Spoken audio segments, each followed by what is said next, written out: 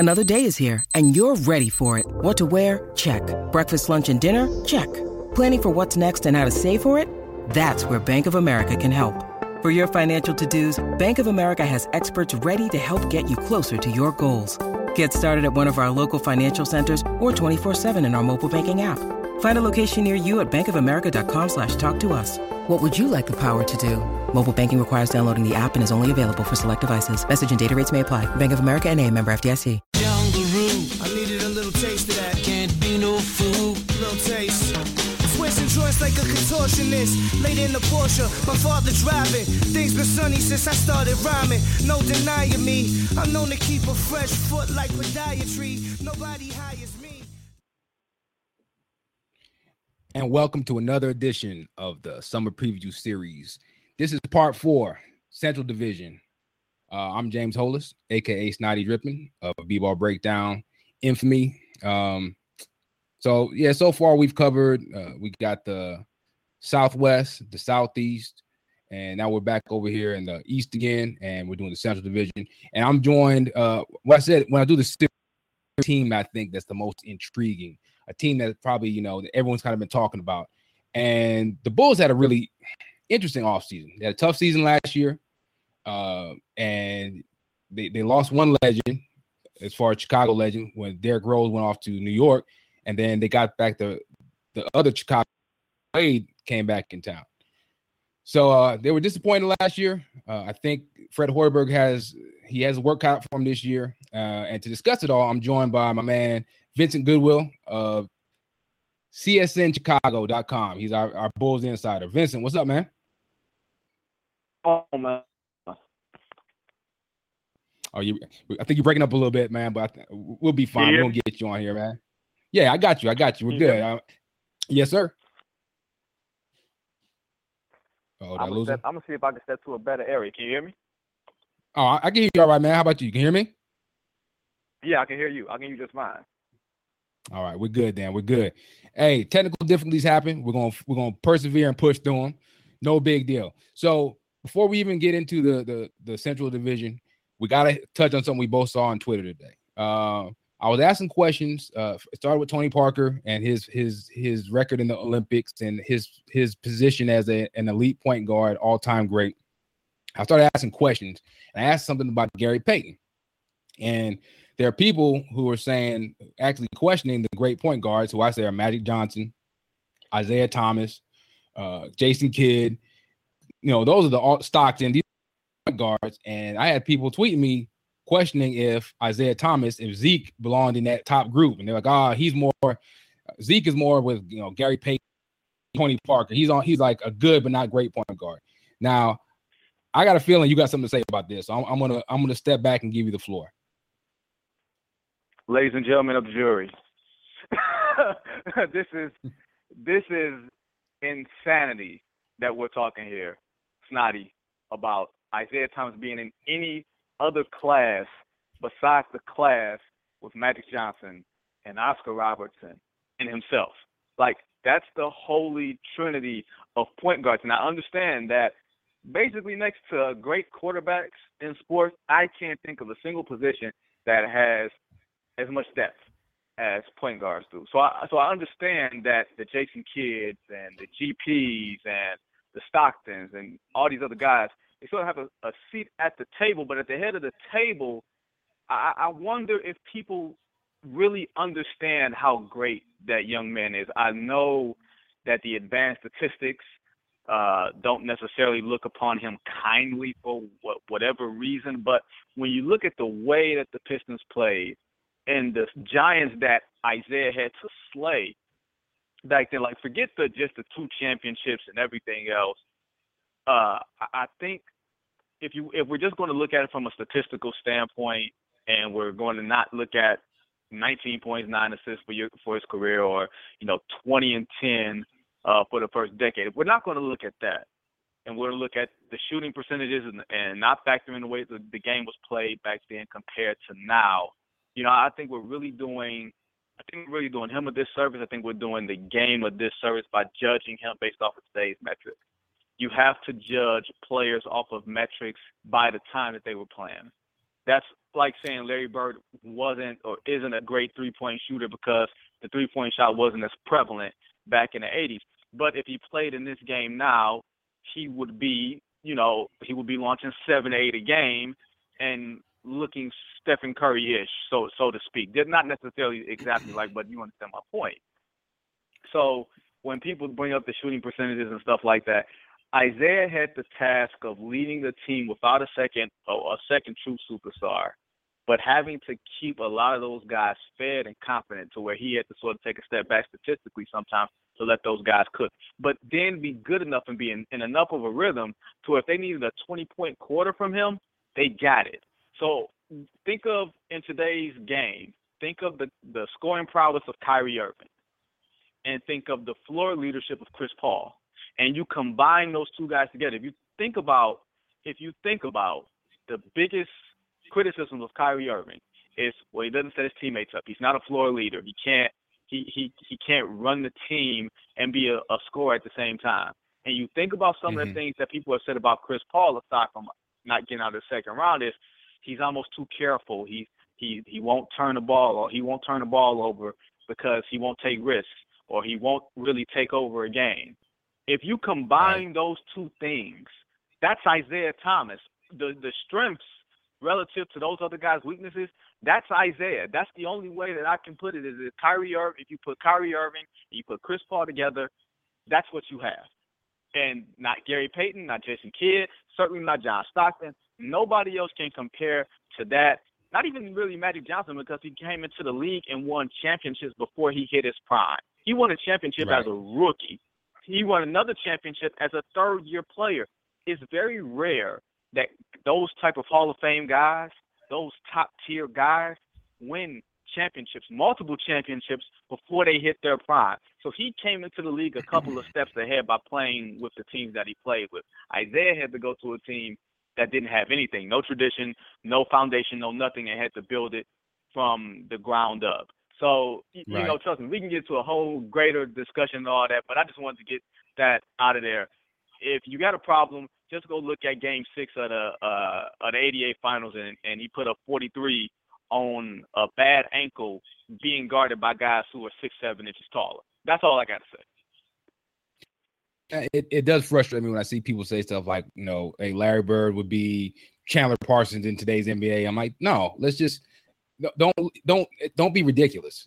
Larry Bird, if you just watch him, the man was a freak of nature who could shoot from literally anywhere. And just because he didn't shoot 7 threes a game, you know, he only shot 1 or 2 a game, so his percentage would drop as he shot more. Well, I mean, Stephen Curry's doing it. You know, his percentage is high while his volume is high.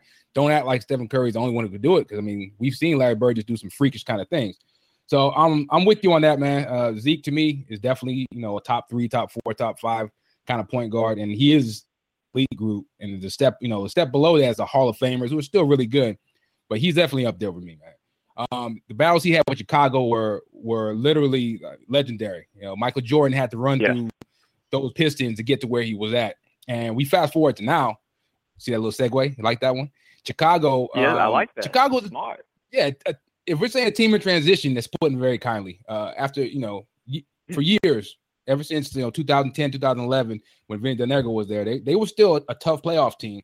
And Coach Thibodeau took them to the next level. Derrick Rose won his MVP. And Chicago's one of the Eastern elites. Last year, I will admit, I thought they'd be in the playoffs. I didn't think they would fall off the way they did fall off last year.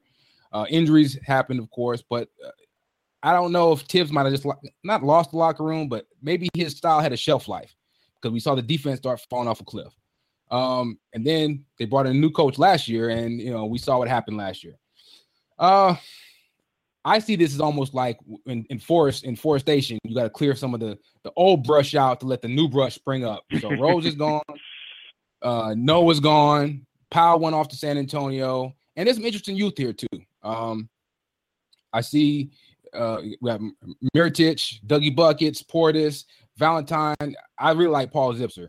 So you're over at CSN Chicago, and I was watching your interview. You had a great interview with Coach Hoiberg over there. So everyone out there, if you're listening, go check out cnnchicago.com and find the interview that Goodwill did with Coach Hoiberg. It's real good stuff, about 10 minutes long.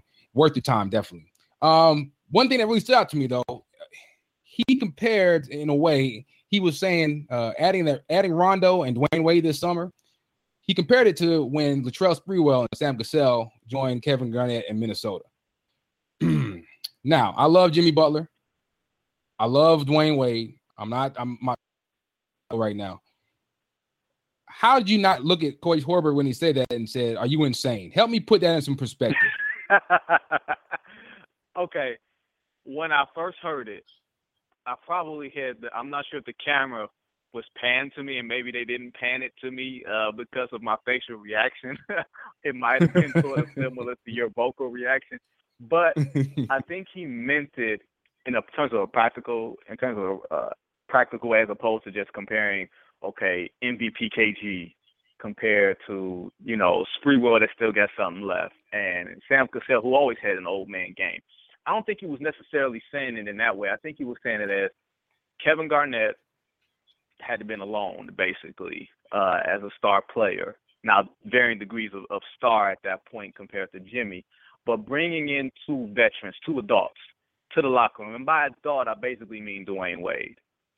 And I think they're saying the influence of that, not necessarily the way it's going to feel on the basketball floor, because you had point guard, wing big type of thing. This one, you got basically three perimeter players. And I think he was trying to say, and in context, was that team started off slow. They didn't come out the gate very fast. They didn't come out the gate with the best record in the Western Conference. But once they hit their stride, they had the best record. I think they had the best record in the West, and I think Indiana had the best record in the league in 2004, if I'm not mistaken.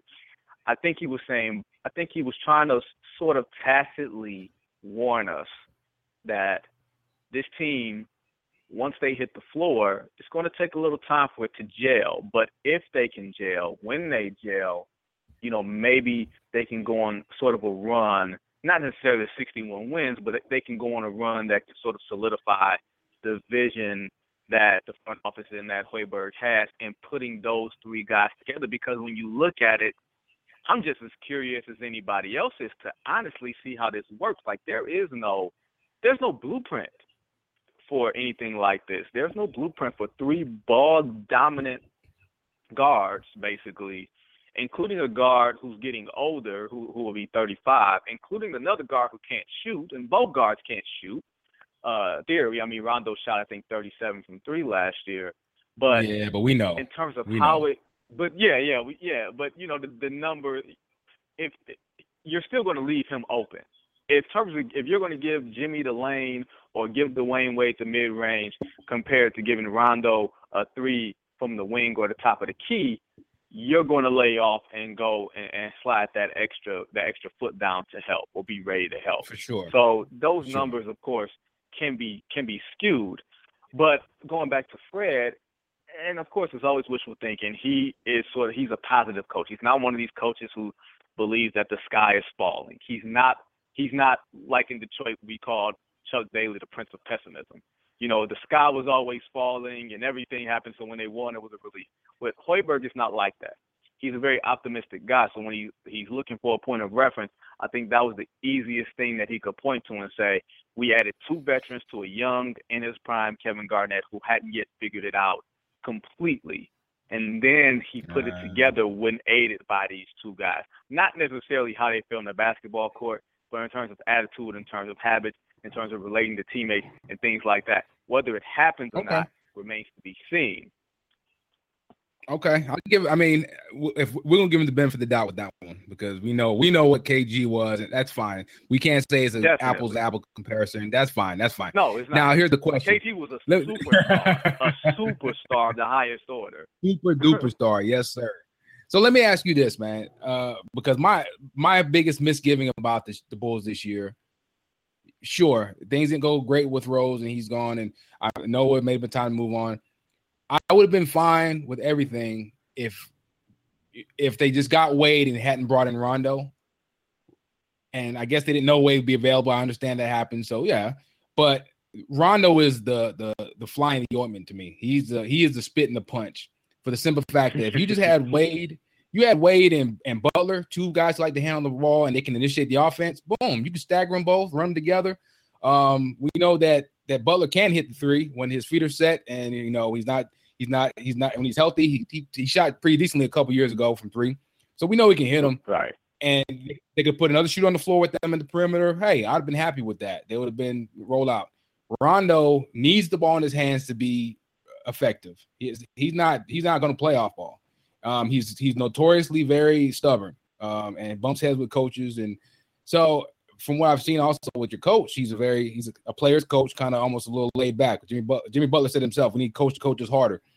Can you talk Bulls fans off the ledge and tell them why this might work? Give me the best case scenario. What needs to happen for this to come out and be at least effective on the court? So you mean to tell me I'm like the negotiator, like Samuel L. Jackson in the movie, trying to talk people off the ledge and all that type of stuff? That's what you want me to do? Grab your megaphone, man, and step up. They got a list of demands, and their toes are hanging off the ledge, man. They're crying, nose running. This looks bad. I want you to tell them why it won't be so bad. Give them the silver lining. Give them the sunniest outlook you can. Well, here's what I will say, and on paper, I would almost agree with you if the order of operations had flipped. Like if they got Wade in the bag and then go get Rondo, I'm like, okay, I wonder how this fits. Because I would have said you can go get a Brandon Jennings or you can go get a Darren Williams, right? Even a diminished Darren Williams might theoretically be a better fit just because he's a better shooter who doesn't want the ball. Now, he needs the ball, but he don't want it. And there's a difference. Correct. You know what I'm saying? Some guys want it and don't need it. Some guys need it and don't want it. That type of thing. Darren, to me, is that type of guy who might be better off as like a spot-up shooter at this stage of his career. And one could argue that that's the best fit for playing with a guy like Jimmy and a guy like Derek. The flip side to that is that maybe you don't get Dwayne Wade if Rondo isn't there. Because from everything that I understood is that Jimmy was recruiting him and Rajon was recruiting him as well. And when you're talking about a guy leaving Miami, and leaving what he built and him being the adult in the room, so to speak, and you're saying, okay, come to Chicago where there's a lot of questions, it's Jimmy's team, but there's, 10 guys with 3 years or less. Do I really want to completely start over with no help in the locker room, with no help, with nobody else with championship experience? And if Rondo's there, players a lot of times don't look at it the way we do. They look at it as, give me good players and we'll figure it out. We look at it as media fans, observers. We look at it as, well, you can't have 3 guys who can't shoot on the floor. And they're looking at it as, give me a good player. We'll figure, we're smart enough to figure it out. I've gone against Rondo in playoff series. That dude is a beast. He's a scrapper. I don't care that he can't shoot per se. He hit big shots against us when they counted, which Rondo did. Now, okay, so let me ask you this. Can that skew? Go ahead. Let me ask you this. And this is just, we don't have to take too long on it. I really want to know. Do you feel that Rajon Rondo is a good player in 2016? Because I think the assist stat can sort of be overrated, predicated on how much you hold the ball. But here's the I do think though that in a good environment with expectations and adults in the room, I think he can be a good player because that's where Wade can help Rondo. Because Wade can call Rondo out on his stuff in a way that nobody in Sacramento could. Who's the adult in the room in Sacramento at any level? From the players to the sidelines to ownership, front office, there's no adults. That's why it never works. So here's my rebuttal to that. Here's my rebuttal to that. There were plenty of adults in Dallas, so we've seen him in the situation. But the head adult was Rick Carlisle. But Rick Carlisle is a control freak of the highest order. That's not Hoiberg. Okay. That's all. Carlisle controls every play. He will call every single play down to the letter. Rondo is not about that life. Hoiberg is not going to call every single play. He don't care as long as you score. Okay. That's not to say it's going to work, but that's to say that it's a completely different circumstance than the last 2 circumstances that he's in. Add to the fact that this is his 3rd one-year deal, basically. Like, You can point to Dallas as a situation, you can point to Sacramento as a situation, but you don't want the permanent label on you as a guy that nobody can play with. So he's got just as much as incentive to act right and fly right as anybody else does. Yeah. Okay. So the fact that he is a legit NBA talent, and he did get Dwayne Wade into the building. You know, that might have been something that drew Dwayne Wade. And again, like you said, he's not playing for Rick Carlisle, who's a control freak, and he already has had kind of like 2 strikes. He wouldn't want this to be his 3rd strike. They might get it together to make it work, right? Okay, you know what? That's a very positive outlook. We've already so that's the vets we're talking about. Being Mr. Positive, let's be perfectly honest. But hey, it's something. Honestly, it's kind of hard because especially after the last season, I know a lot of Bulls fans are pretty downtrodden and they're pretty down the dumps right now. So it's hard to find silver linings. You got to find one place I do see them for Chicago is the youth. I really like Bobby Portis. You guys got him, and Boston passed on him. I like Denzel Valentine. I remember draft night. And you Remember? were a Boston fan. I remember draft night. You were not happy. I haven't been happy the last 2 drafts, but that's neither here nor there. Chicago got the guys I wanted in Bobby Portis and Denzel Valentine. I did my research, and I really liked Valentine. That was a great pickup. I did more research.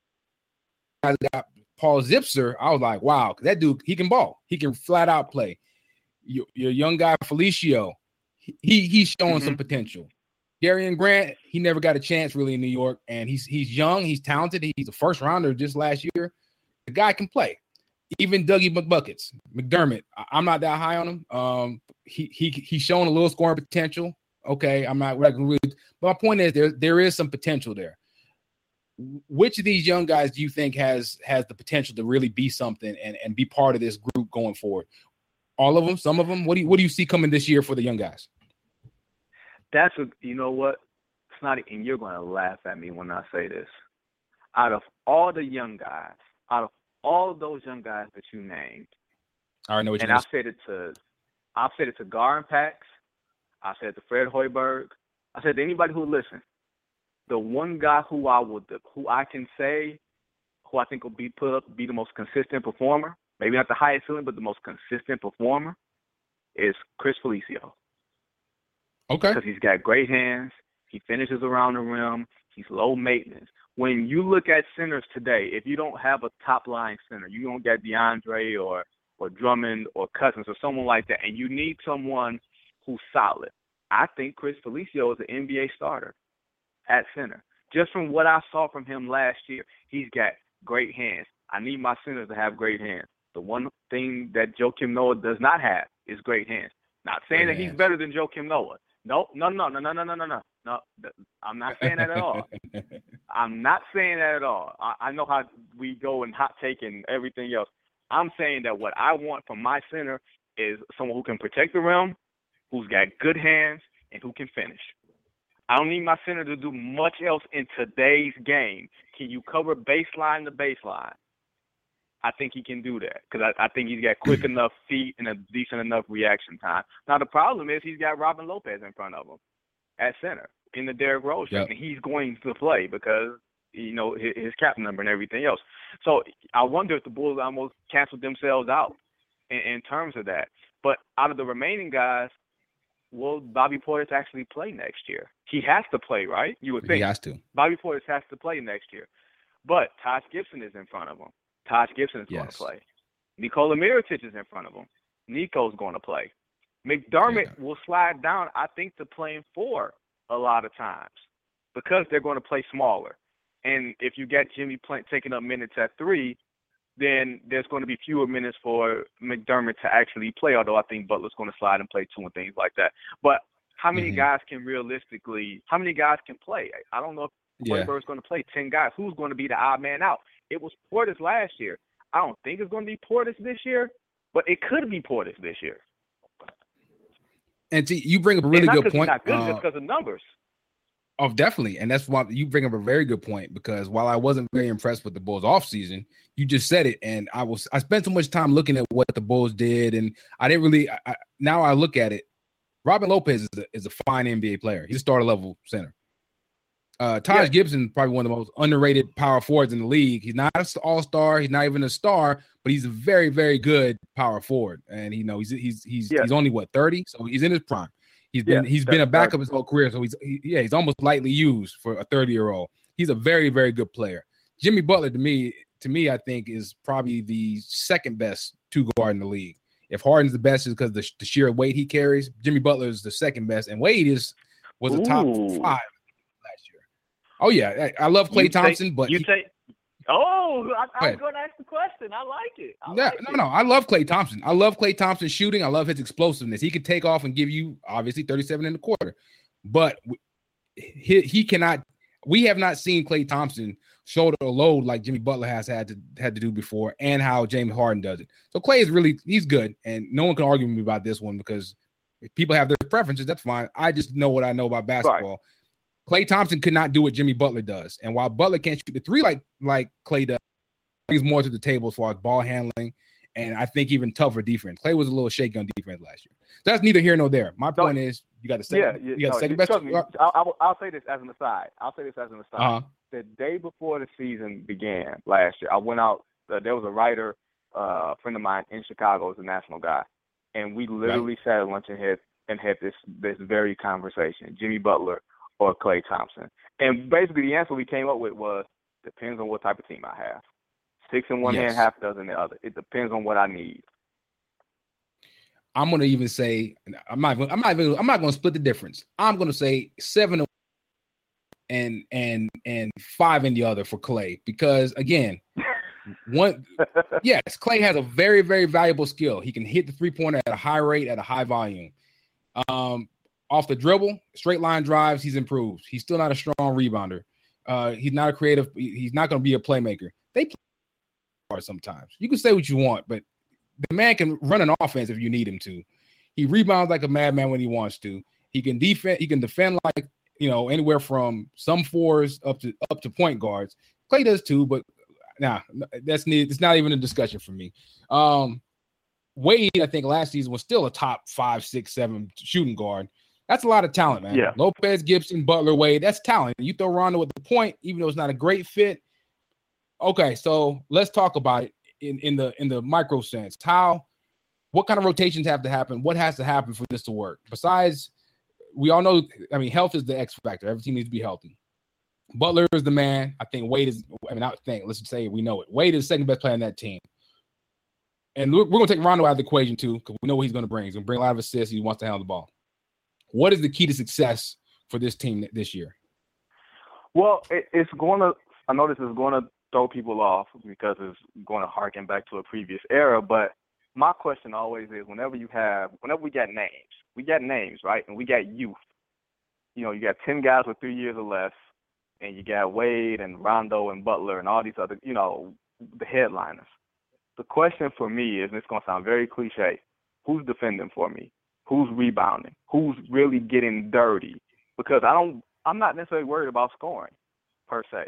I think Butler will start at small forward, and maybe halfway into the first quarter, he'll be the 2 guard, because I think you'll want to play Dwayne Wade against second unit shooting guards. So you get Wade to start off, and unless he has a hot run for a quarter or something like that, and given his age and everything else, you're going to watch his minutes anyway. So you pull him out, and then you have him as the anchor for that second unit, as that veteran for the second unit, to prevent you from running Jimmy Butler 48 minutes a night. And you figure out the rotations from there. I think you can manufacture shooting with Mirotic and McDermott and Portis, assuming he plays. I think Portis has an improving stroke, and McDermott, if nothing else, will hit an open shot. My question always is, who's protecting the rim, who's rebounding? Because those were 2 things that severely were in question last year, along with effort and communication and chemistry and all these other type of things that went on at the board were lacking in. But to me, defense and rebounding, especially in the East where teams are going to play a little bit bigger, and defense was a problem last year. That's my biggest question, even bigger than Hoiberg as a quote-unquote coach, because everybody has their questions about Fred. I think, and I don't know if you can agree with me on this one, Snotty, But I think there's about 6 or 7 really good coaches in the league, 6 or 7 really bad ones, and a bunch of guys in the middle to varying degrees. So while coaching is important, I don't know if that's going to be the death knell for this team. Okay, and I agree with you that there's 5 or 6 really good ones, probably less bad ones than 5 or 6. But the point is, most of the coaches are just kind of out there. Like 20 of the coaches are just not that bad, not that good. They need they don't do anything to stand out. Now, my take on my rebuttal to what you're saying now is that I think with a team like yours, or a team like Chicago, that has kind of a mismatched roster. It's not really vet heavy and doesn't have a lot of those middle ground players that are young and great role players. Got a lot of real youth, and then you got some older vets and not a lot in between. I think here's where coaching would make the difference between a 32 win season and a 45 win season. I think and this is where getting a second chance to make a first impression, kind of like you said in your on the article you wrote.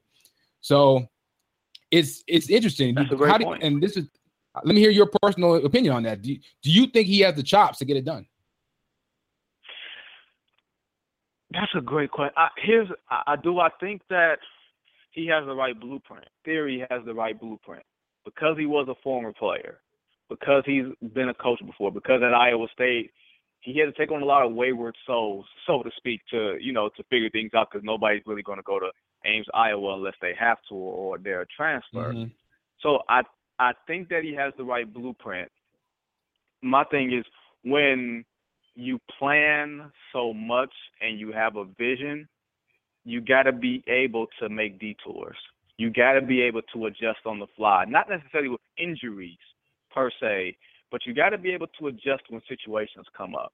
Not altercations, but situations.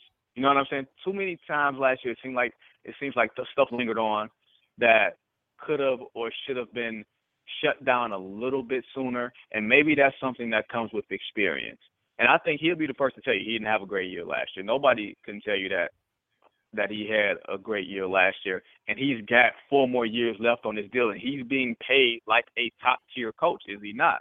So he should have expectations that are commensurate to his salary, that are commensurate to, let's be honest, and you might not know this, there's a few teams that really wanted Fred Hoiberg before the Bulls did last season, or right around the same time. They just had openings before the Bulls formally fired Thibodeau and hired him. There were teams who really were after him. So it's not like they just picked this guy off the turnip truck, and you can sort of question the alliances and allegiances and, things like that. I'm always curious about coaching searches. Who else did you bring in? Who else do you talk to, as opposed to having a guy set in stone? But that's something he's going to have to basically face if this thing doesn't work. But he doesn't. Is his ego big enough to where he can't submerge it to deal with Rondo and Wade? Yeah, I'm sure he can. But does he have a strong enough hand to keep a firm hand on everything before it goes haywire? You know what I'm saying? And that's where, he missed the Joakim Noah last year in the locker room. He desperately missed the Joakim Noah in the locker room. And Derrick Rose was that type of person. He needs to walk that fine. It's a fine line to walk, and we'll see if he can walk it between being strong enough, like you said, to not let things out of hand and say, hey, I'm the coach, this is what we're doing. But it can't be about ego where it ends up to be a battle of wills, because the players are going to always win that, right? The $1 million players are always going to win that. So it's interesting to see, man. So here's the thing. Last year, missed the playoffs. They went 42-40. Give me your prognosis for this year. How you think they're going to end up? Okay, you're going to laugh because I think they have a low ceiling and a high floor. Okay. if that makes sense. I think they'll finish, now factoring in injuries, because Jimmy Butler has missed 15 or so games in each of the last 2 seasons. We all know Dwayne Wade's probably going to miss some games here and there. But I would venture the Bulls finish anywhere between 38-44 and 44-38. I think that's basically the lowest that they'll go to. If they finish at 46, I will be, if I was a Bulls fan, I'd be pleasantly surprised. If they finish at 48, I'd be shocked. but I think they'll be somewhere between 38-40 and 42-44 wins next season. A playoff berth, and let's see what happens. So you think they're making the playoff? That was my next question. Yeah, if you, 44 usually gets you in. 42 usually gets you in. 38 not so much, but I think they'll be closer to 44, maybe even 45 than 38. I just put that there just as a disclaimer on the CD in case you hear some cussing on it. You're right. Last year, Detroit was 8 seed with 44 and 38. So all right. I'm going to go on the record and say I think that they're going to miss this year. And not because of lack of effort. I think Jimmy Butler's going to be great. I think Wade's going great. I don't know how Ronald's going to fit, man. That's going to bother me until I see it. But I think they're all going to play hard. Your young boys going to step up. I just think the injuries. I think Wade's going to miss probably 15 to 20. I think they're going to miss it the wrong time, and they're going to just barely miss it. I think probably about 40 wins this year. That's just me. Honestly, I can't argue with your logic. And I'm not saying anything too dissimilar. And I think sometimes basically the difference between 38 and 44 is health. A game here or there that you shouldn't lose, that you got no business losing, compared to a game you got no business winning. I think the margins are that close, and especially in the East where there's a bunch of teams in the middle. Aside from Cleveland, Toronto, Boston, you got a bunch of teams that can finish anywhere from 4 to 10. In my opinion, anywhere between 4 to 10, that wouldn't surprise me. I can't argue with you about that. Now, and last thing we'll say about Chicago before we move on, my dream lineup, and I'm going to ask you this too. My dream lineup, I want to see Jimmy Butler, Dwayne Wade, Isaiah Cannon, and Mirotic at 4, and Bobby Portis at 5. I want to see that lineup and go. Let's see how many points that lineup can put up, because you got Wade and Butler attacking the boards, and then you got a shooter out of the point guard, and you got those 2 active big men in there. So that'll be fun to see. What do you think your favorite lineup is going to be this season? That's a great. You know what? I never thought about it that way. That could be it. It could be, especially if you're going to maximize shooting. You probably have that backcourt with Wade, Butler, and Cannon. I'll probably put Taj because I need a little bit of rebounding, and Portis because I think he can step out enough. If Mirotic plays well, then all bets are off, right? If he really plays well, then that would be fun. But I still need Taj because I still need that toughness on the interior. I still need that. He's very much grimy. He's very much that soldier in the locker room that he ain't gonna make a whole lot of noise, but he gonna sit somewhere and say enough is enough on the floor. He gonna show that enough is enough. So I need one of those guys, especially someone who can finish around the rim, even though he's not a 3-point shooter. I like Taj. Okay, so and let me ask you this: how long into the season until Taj blows up that full-size poster of his dunk on Dwayne Wade? How long the season before he puts that in his locker? You don't do that to OGs. You don't do that to OGs. You don't do that to OGs. And plus, with Wade's salary, I think you want to stay on his good side, considering you want him to pay for dinner. Okay, you're right. That was a nasty dunk, though. No. Oh, trust me. I was in the bar in Detroit at the time, and I got up out of my seat, and I did the Ricky Davis. Remember the Ricky Davis when he dunked on, I can't think was it Steve Nash that he dunked on? Yes, sir. You know what I'm talking about, right?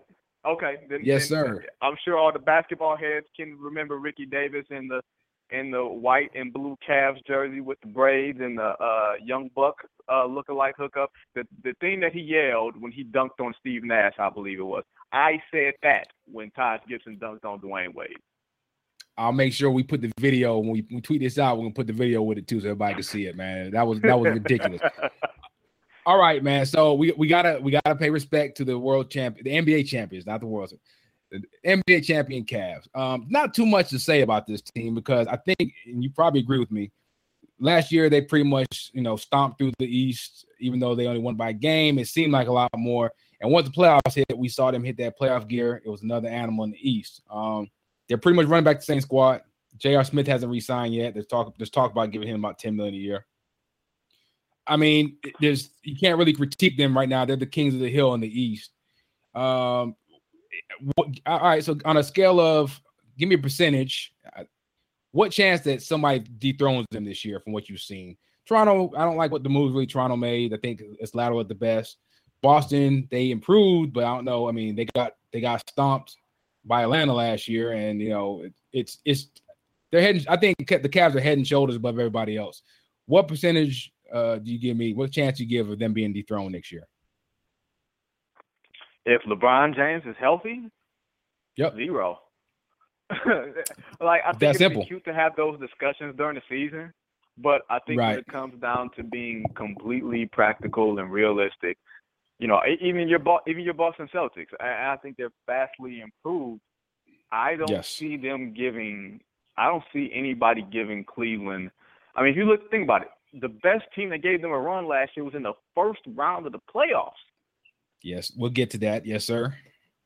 Yes, sir. So I don't see Toronto or Boston giving them a run. I see it being a march all the way to the finals. Now, see, let's me and you're gonna be the smartest people in the room because we're gonna say this right now. Okay? I think about maybe January, February when these guys will be the Cavs will be dragging their feet because they know the regular season doesn't matter. They might be I don't know 10 games over 500, still leading the East, but not looking very impressive. You're going to start hearing the chatters and murmur about maybe the Cavs are have a hangover. Maybe the Cavs look vulnerable. And then, of course, the playoffs are going to roll around. They're going to stomp their head out of the AC, and everyone's going to wonder why the hell did we say that in January. I guarantee it, though. There will be articles written about how vulnerable the Cavs look in January and February. It's going to be hilarious. Oh, no, it's going to be fun. As media, we got to find something to talk about. And if they play a certain way, then and they're leaving the door open to speculation, that's basically because they're not handling their business the way that they should. But then again, they got to pace themselves because they're playing for June and everybody else is playing for March and April. Exactly. So exactly. It's a completely different ballgame. Now, here's the thing I wonder, depending on how Golden State plays, if Golden State gels a whole lot better and quicker than anybody expects, and they look like a better team despite winning 73 last year, does Cleveland try to trade Kevin Love in the effort to keep up? It's hard to see them breaking up the championship core, but let's be honest.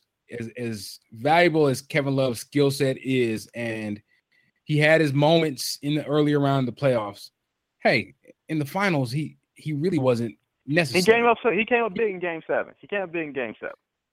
He had like 7 big rebounds early. He still didn't really hit a lot of shots, and then he has the defensive stop of the ages where Steph Curry let him lock him down the perimeter. Great, but look at it. He didn't really have a great game. They played better when he sat that one game when he was hurt. When he came back, they lost the next game. I get it. I think he needs maybe he almost needs a new start. But I do believe that the Kevin Love we saw in Minnesota isn't really Kevin Love.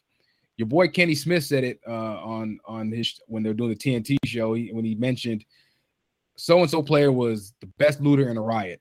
Meaning for Minnesota, Kevin Love looked like a galaxy-bursting superstar, but he was just a really good player on a really bad team. He got here, and he's not very versatile. Not a lot of things he can do that they need him to do, kind of like Chris Bosh did with Wade. And it shows. Sure, he can hit threes, and when he's engaged, he can rebound. He's still not a strong defender, and sometimes he just, he's just as apt to go 4 for 12 as he is to go 8 for 12. You never really kind of know. So I get it. But to answer your question, yes, the front office would not be doing their job.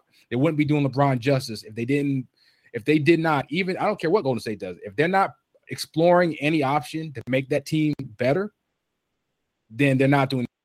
He is definitely an asset that they could use. Out of the core, he's the one that's expendable. You're not getting rid of Tristan Thompson. You're not getting rid of Kyrie, of course. And, LeBron's LeBron, of course. So they would be fools not to at least, put feelers out and see what they can do about getting somebody to. You might not think it's an upgrade, but sometimes it is what it is, right? So it's just a better fit. Yes. Here's my thing. The best position Okay. for LeBron James going forward is power forward. Small ball power forward.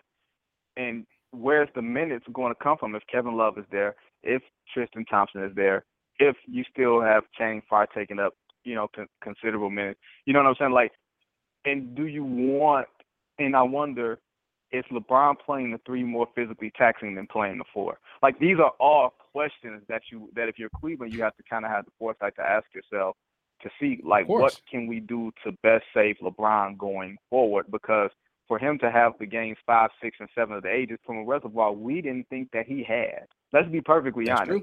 I didn't know that LeBron could still do that at that efficiency for 3 straight games against that team.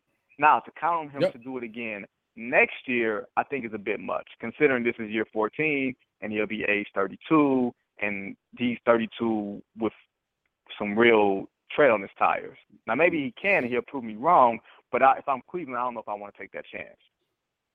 You know what's funny? I say this sometimes, and I get poo-pooed and I get laughed at. Year 14. The average NBA career, a 12-year career is a long career. The average career is what, 4 years, maybe 5 years? Yeah, 12 years is a long career. And for him to be going this, about 4 years. For him to be going this strong at year 14, it's almost unprecedented. And yes, there are some players like, Dirk's playing, Duncan played late. But at this level, at year 14, it's amazing. And when I say, like, well, you know what? His career is more than half over. Oh, no. Of course it is. I think LeBron has, if LeBron plays 4 or 5 more years it won't be at this level. And let's be real, it's just not going to be. When he's 37, he's not going to be playing at this level. It's impossible. And if he is, then Michael Jordan, I love you to death, and I think your status as the greatest of all time is almost untouchable. But if LeBron is playing like this at 37, then Mike, you got to move over. But yeah, here's the remarkable thing.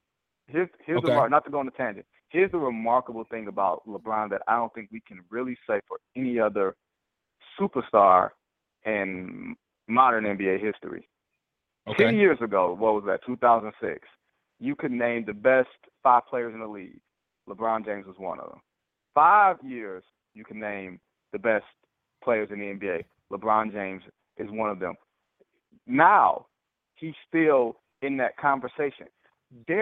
I cannot think of any other star that has had such a sustained level of excellence where every time you look up through basically every moment in his prime, every moment from his third year on, basically, that you can't name the top 3 players in basketball and he not be one of them. And many guys come and go. The Dirks, Dwayne Wade, Derrick Rose before he got hurt, Kobe Bryant. All these other guys have shifted. Tim Duncan. And he's the constant. He's the rock.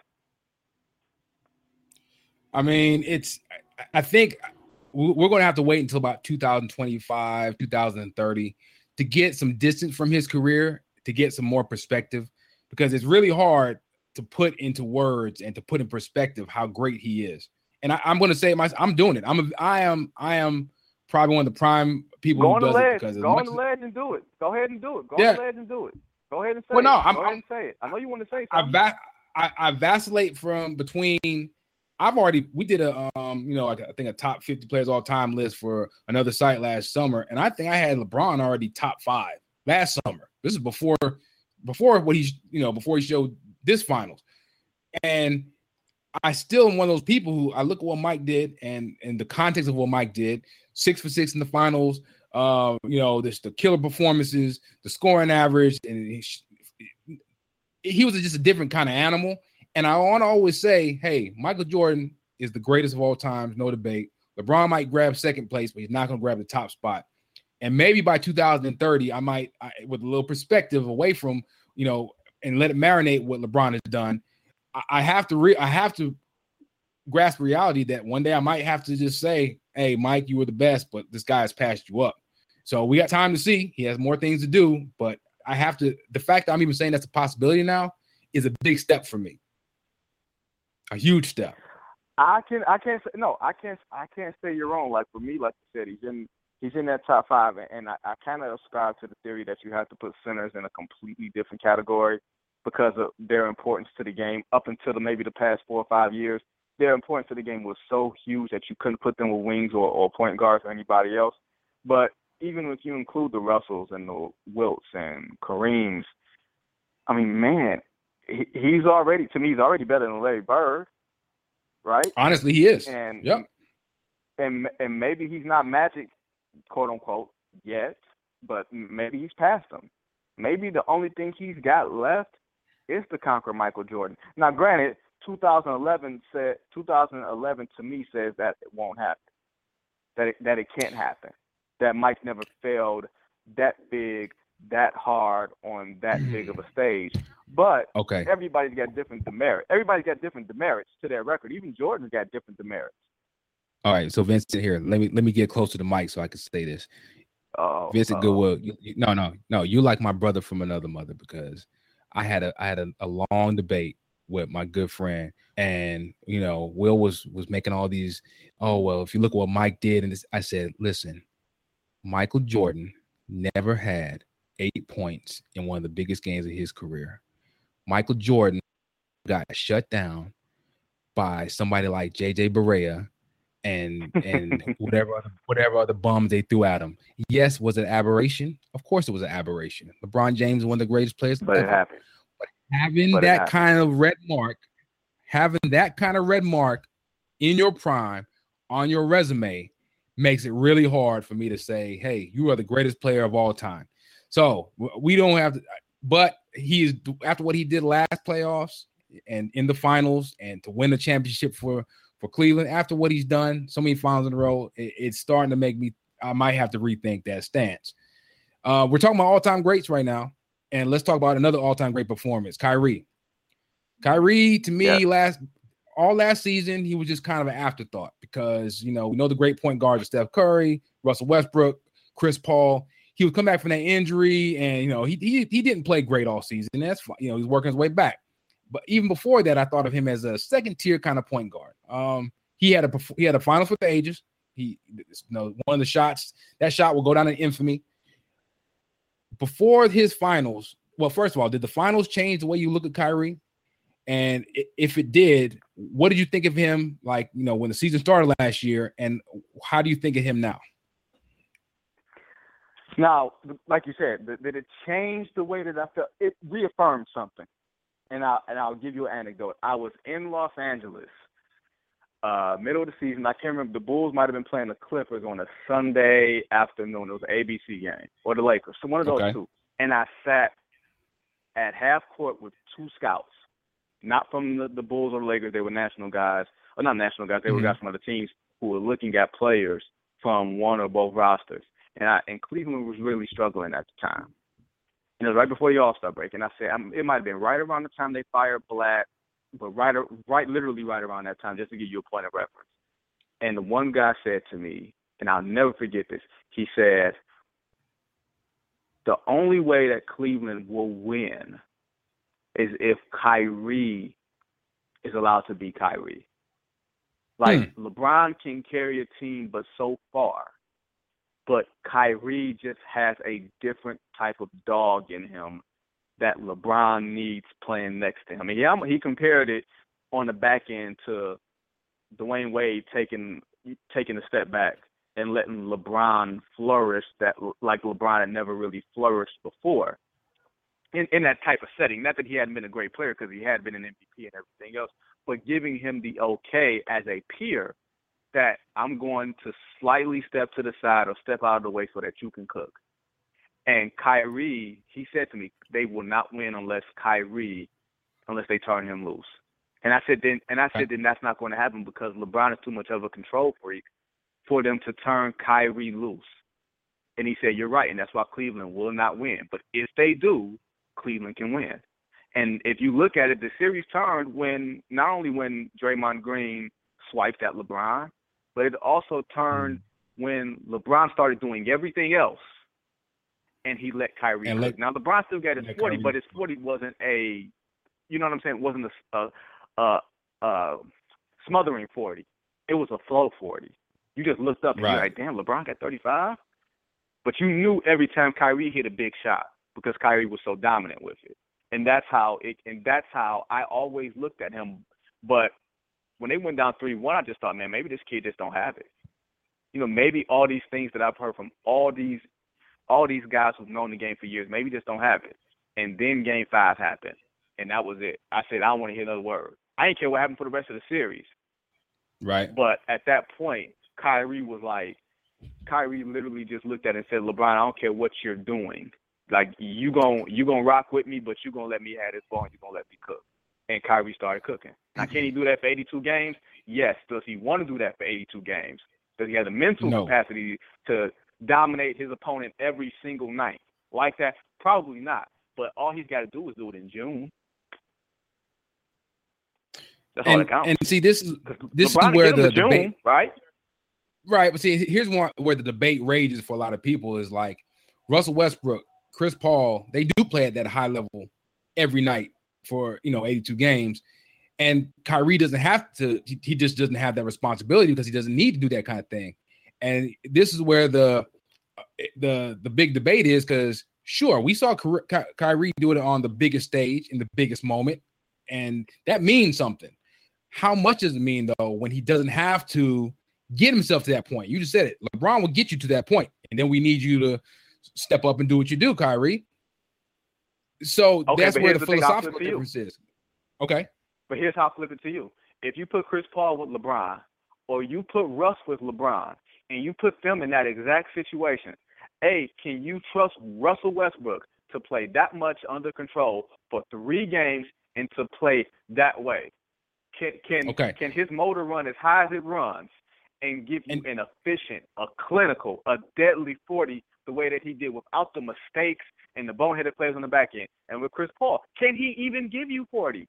Does he even have the mindset of that type of killer? So let's switch it though. I'm just saying, you put Kyrie you put Kyrie on the Clippers and give him the responsibility to say we need you. I appreciate you saying that, because it's a very nebulous thing, because some people, and this is where that's why it's a debate, right? Because the people who are pro Kyrie will look at the things and say the things you said. Not saying you're pro Kyrie, but that's what they're going to lean on. They wouldn't admit what you just admitted, though, and say that if you try to ask him to do what a Chris Paul does, he's going to fail spectacularly, because he's not the passer, he's not the game manager, he's not the defender. So you're being objective there, and I'm not saying either one is right or wrong. I will say though that the finals up until Game 5, to me, I wasn't saying he doesn't have it in him. I was thinking he is who I thought he was, not in a bad way. I was thinking, hey, LeBron is the man of that team. Kyrie's supposed to score and give you like 20. Hey, it's the finals. He's not doing it.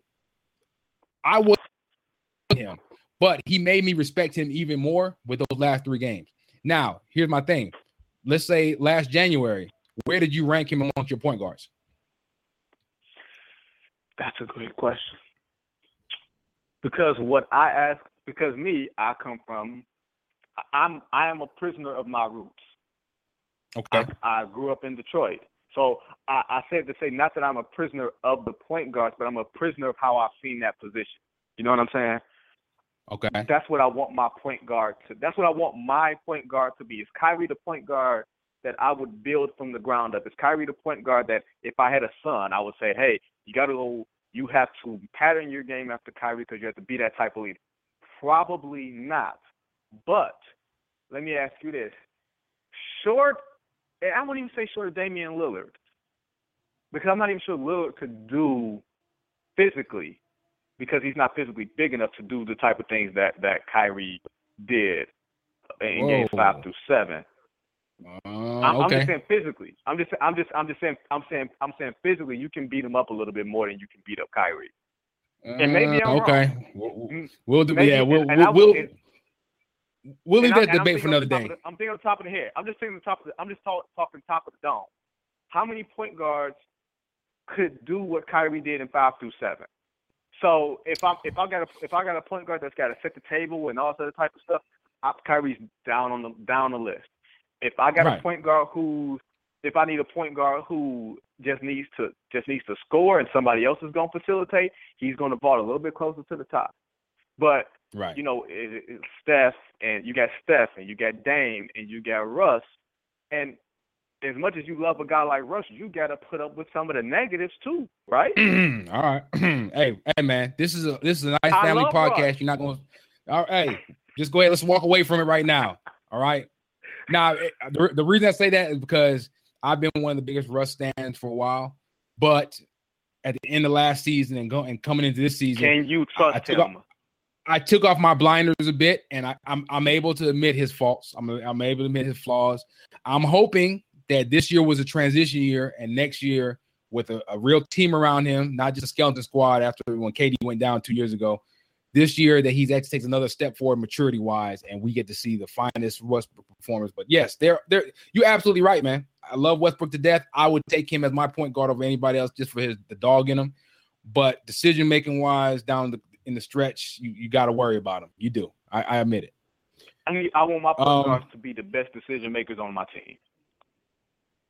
Now, I normally do too. Now, here's the thing. He doesn't have to be because he has LeBron James. So I will say, right. Coming to the season, mine was Steph, Russ, Chris Paul and Russ like side by side, but Russ is my guy number 2. I had CP3 number 3, and then I had Wall and Dame, then Kyrie right there, like a half step behind those two. I still don't think Kyrie could do what Wall and Dame have done as far as leading a team into the playoffs, even though Wall didn't do it last year. He's been the main guy on the team. He couldn't do that, but he did kind of leapfrog them. So now it's the top 3 guys, and I got Kyrie, maybe 2 inches higher than the Wall Dame kind of guys. So, hey, I got to respect what he did on the biggest stage. The man was an animal. So what can I really say? And that's all there really is to say about him. He was incredible. Last thing on the Cavs, man. Oh, well, one of the last things on the Cavs. I think I already know your answer because we kind of discussed it already. How important is it for them to get Kevin Love's confidence and get his footing early in the season? And does he do that? Or is he going to be still kind of that kind of fringe player that he was? He just kind of stuck out, man. He was just yes, he was part of the team and he had a couple big moments, but let's be real. He was just kind of the oddball. He kind of stuck out, and even it's funny how we look at it now. LeBron said that thing, stop trying to fit in and fit out, or stop trying to fit out or whatever and fit in. It's here we are 2 years later, and it's still kind of the same thing. So how important is it that they try to get they get Kevin Love fully integrated, and can it be done? I don't know if it necessarily can be done. I just think we're going to have to accept that Kevin Love is not going to be that type of frontline guy. Like, he can't be the guy to lead the Cavs in shots. I know LeBron went into last year in the preseason and said, well, I'm going to take a step back so Kevin can do more and all this other type of stuff. That sounds so wonderful in theory, and in application, it's just not realistic. And not only that, with the type of role that Kyrie is coming off of in the finals and the way that he's playing, in the way that theoretically you think he's going to finish off the Olympics, maybe he hits another gear of consistency. So it's possible. And let's not forget this. Let's not forget this. LeBron James did not get one single top MVP vote last season. Wow. Do not think that he's not going to try to push it for 82 games just to prove us wrong. Okay, so I'm going to be at the other end of that. Where I think he is MVP to the point. Number 5 to put him with. I hear you saying it. I hear you saying it. Important to him though is ring number 4. So I hear what you're saying. It'd be nice, but like we already discussed it. The man's already what? He's 31 now. LeBron's 31. He'll be 32 at the end of the season in December. So yep. I think it's easy for us, but hey, like he said himself, I'm chasing the ghosts in Chicago. So I think the things that we mere mortals look at, MVPs, all that, he wants the rings and he wants that legacy. And hey, I think maybe I'm wrong and maybe you're right. I think he's fine averaging 26, 6, and 6 all season. I think he's fine just kind of cruising. Every now and then he'll he'll get it for the big games. Hey, Golden State's coming. I'm about to show out. New York, Melo's on the court. I'm about to show out. But I think for the most part, I think we might see him kind of cruise. Let Kyrie do his thing. Let Kevin Love do his thing. And that's a smart thing for him to do. So we're going to see. I'd love to have you back on, about mid-season so we could talk about it and revisit that one. I like that one. So give me the prediction, man. Last year, what the Cavs win last year? Cavs, they only won 57. They won 57. 57. They were a game up on Toronto, first place. Of course, they won the chip. So how do you think they finish up this year? How many wins they get? That's a good question. I think they probably finished probably about 58. I think they finished about 58 wins. I think they could probably get to 60, but I think they start powering it down. I think they start off a little slowly, and I think they really hit it around January, February, and that's when they start to sort of distance themselves from the rest of everybody. Right between the All-Star break, right around February and March is right where those really good teams say enough of this, and they put that energy burst on for about 30 games just to get enough separation between them and the wannabes.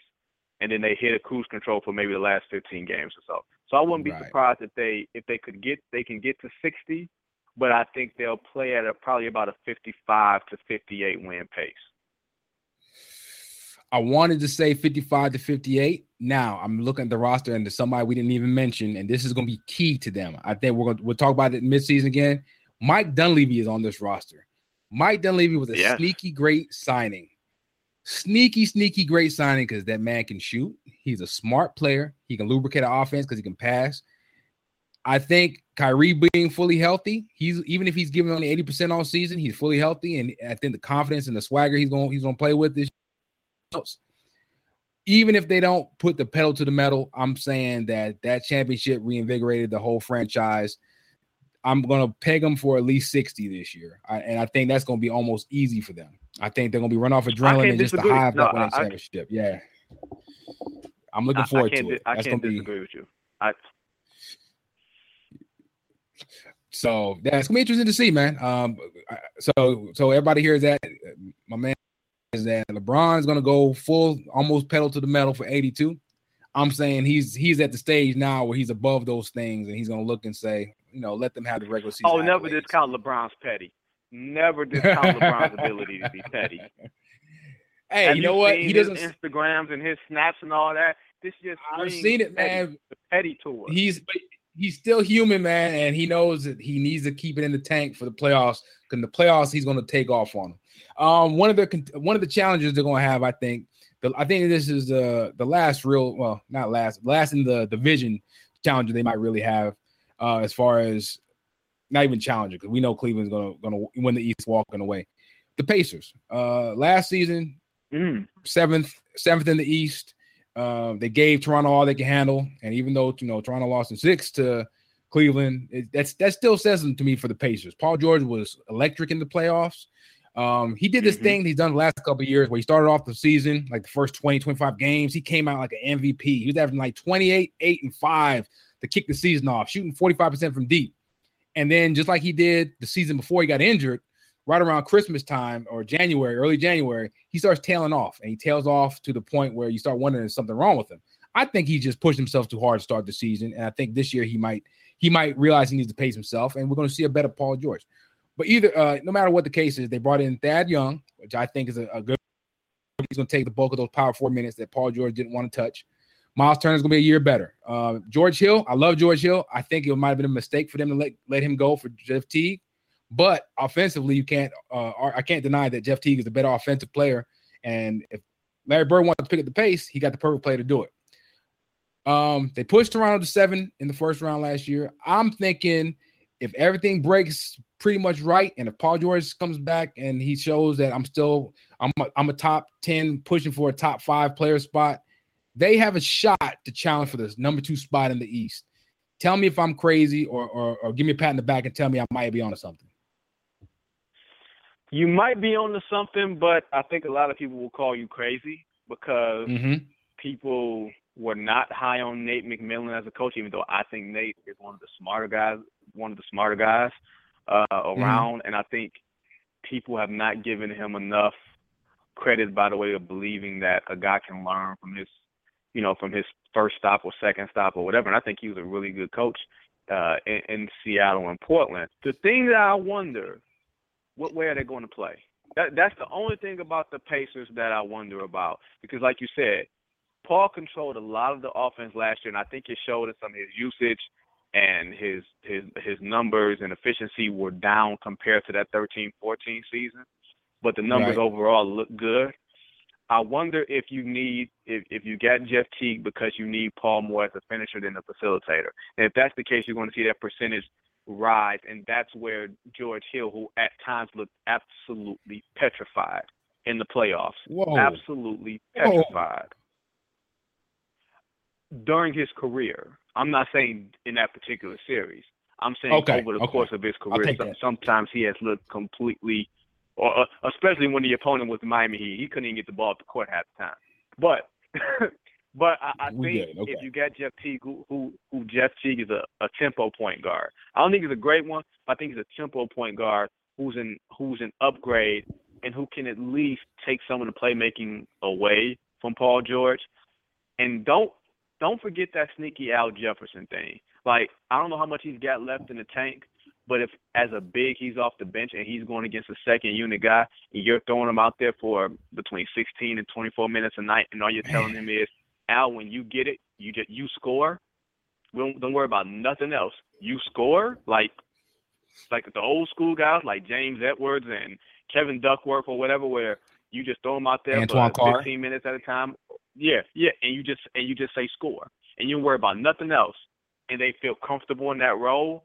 Maybe you got something there. Maybe you got diversity in terms of playing where you can slow it down with Big Al and you speed it up with Teague and Paul George and Thad Young and Turner out there. Maybe they have enough diversity in play where they can play different styles and be able to pick one down the stretch. I'm curious about that roster next year. I don't think you're crazy, and I'm not sure if they're better than Boston, but I think they can be better than Toronto. See, and this is why I appreciate having this podcast and having guests like you on, because I say things, I believe certain things, and, you know, sometimes you get either caught in an echo chamber or you just don't really get a lot of feedback. You know, exactly what you said about Al Jefferson is exactly why I think they have a chance, because, I mean, look, he's only 31. Yeah, he's dealt with some injuries last couple of years, but we all know the post-up big man. This is my favorite saying. They're no longer the leading men in action movies, blockbusters. Now they are they have featured roles, and they're that character actor who can come in and have a memorable scene and make the movie that much better. All he needs to do is come in for 15, 20 minutes a night, beat the heck out of a backup power forward or center. If he ends up with he gives you 9 points in a quick 8 minutes, that's his goal. If he has a hot night and gives you 24 points in 15 minutes, that's all you need from him. And you're not asking him to be a stopper. You're not asking him to be the backbone of your offense. You ask him to come in, tear it up for 15, 20 minutes, and then have a seat and cheer on the rest of his teammates. And that's a perfect role for him, I think, at this stage of his career.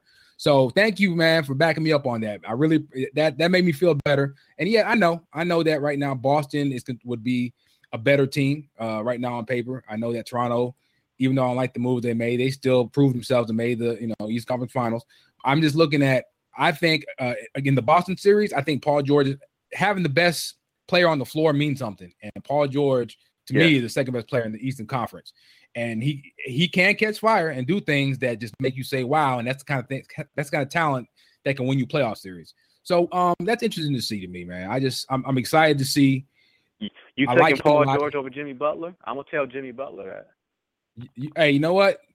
Damn, Jimmy Butler don't know who I am, so you can tell him. But I love Jimmy Butler. But yes, we've seen Paul George. I was looking at tape of him the other night, and while he's not the physical presence Jimmy Butler is, Jimmy Butler is a stronger player. I think Paul George with his length and his mid-range game, I would rather build the offense right here. It's close. Jimmy Butler's close to me, but I think Paul George is a little bit more the player I want to have the ball in his hands every night. Speaking of Paul George, like I said, I'm a big fan of his. And last season, he became one of 3 players. It's funny to look at this group. He's one of 3 players to average 23 points, at least 7 rebounds, at least 4 assists, and make at least 2.5 threes a night. That's make 2.5 threes a night. 3 players have hit it since 1996. 3 players have done that. And the other 2 players, one was Kevin Durant last season, and the other player was Antoine Walker in 2001. So that's a pretty wide spectrum. We know Antoine was a chucker. We know that. So we always talk about, it's always fun to have the barbershop conversations. You know, I think LeBron James has stamped his foot and said, don't tell me Steph Curry's better than me ever again. We know he's the best player in the league. People say Steph is the second best, and I think Kevin Durant's the second best player in the league. They're both the same team, which is terrifying for the league.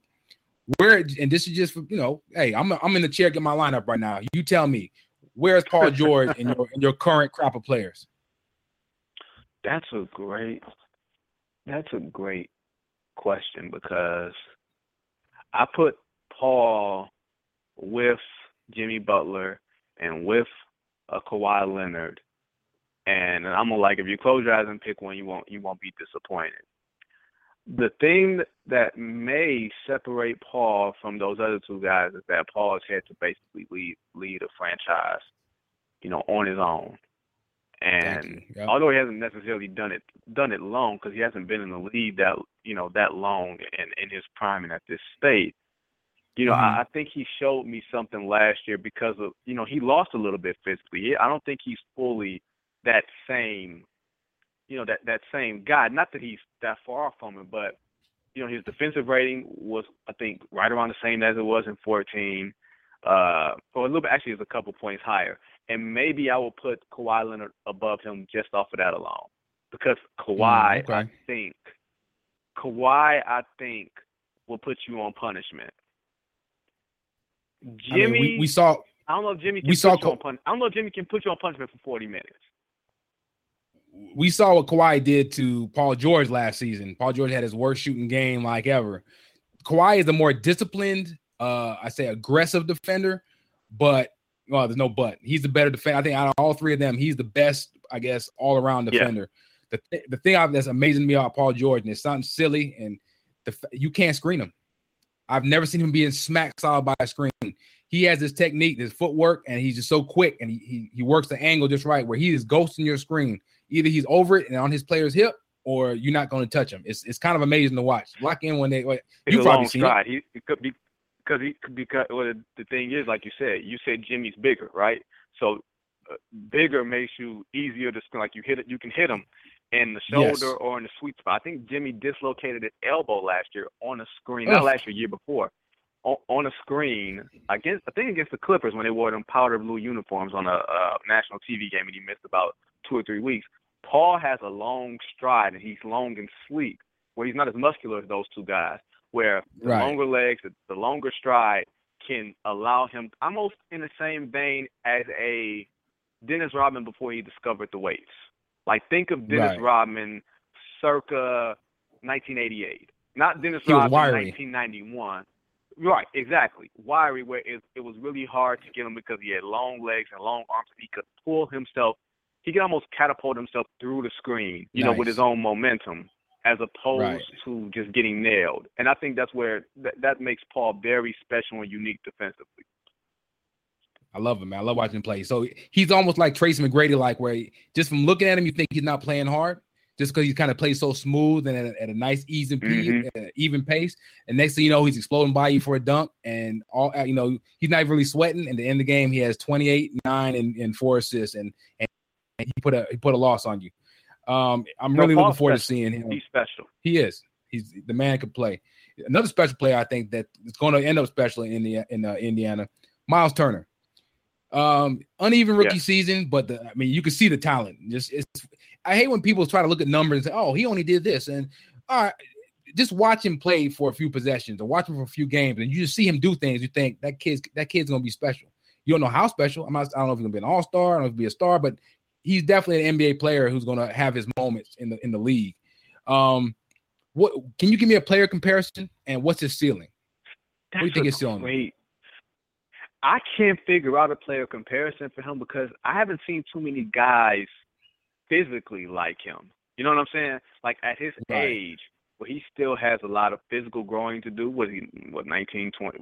Is he 20 yet? I think I might just turn 20. Yeah. Because he's got like a little soft touch where you can't really leave him, but he plays enough inside to where you gotta play him. Like he's I won't say hybrid, new age big man type of thing, but he very much to me it's just he's a great interior defender who's got the quickness and the awareness to step out and guard pick and rolls, and come back and hedge and come back. There's not too many guys outside of Anthony Davis that can do both of those things equally effective. Like, I think he's poised. Like, as much as Paul George is going to be the best player on the Indiana Pacers, Miles Turner might be the most important player if this team is going to make a jump, like you said, to being that team that can challenge Cleveland for runner-up, and just sign up to be runner-up.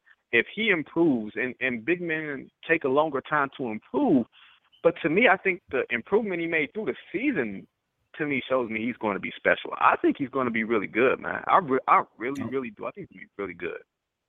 And that's exactly why I think that this year they have an outside shot of being number 2 in the East. But I got a good feeling about Indiana because Paul George, I think we both agree, can play, and I think Turner's right there with him. He's going to, in at least a couple of years, he's going to be up there, and we're going to be talking about one of the best young big men in the league. So last year they finished off 45-37, 7th seed. Give me the prognosis this year. I think they probably. I wouldn't be surprised if they finish right about 50. If health 50? And everything goes right, I think they probably finish. I would say 51-31. Okay.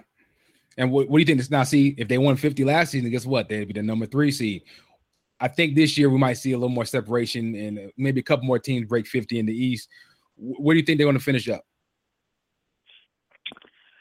I think they finish ahead of Toronto. Oh, but behind Boston. I like that. I think Boston winds up finish second at like 54, 53 or something like that. I think those two, Indiana, Toronto, are probably closer in wins, maybe 51-50, 52-50 or something like that. I just think that for whatever reason I'm not super high on Toronto this coming season. For whatever reason, I've never been high on them. I was more shocked than anybody that they actually made the conference finals. But wasn't shocked I was shocked that they actually won a couple games. So I'm not a believer in Toronto more than anything else. So I wouldn't be surprised if Indiana finished third in the East. I'm going to say this about why I'm not high on them, because I wasn't high on them last year either. I was pleasantly surprised that they won a couple from Cleveland. The reason that I'm kind of down on them this season is that, sure, they're making smart moves, but last year, Biyombo was almost their heart and soul. He was that player that came off the bench, or even when he started, and there were times when he was just dominant without scoring a point, and that matters. And he showed it. He made himself a lot of money this postseason. And, people kind of saw what his potential was. And you let him go, and then you bring in that rookie, Chipotle.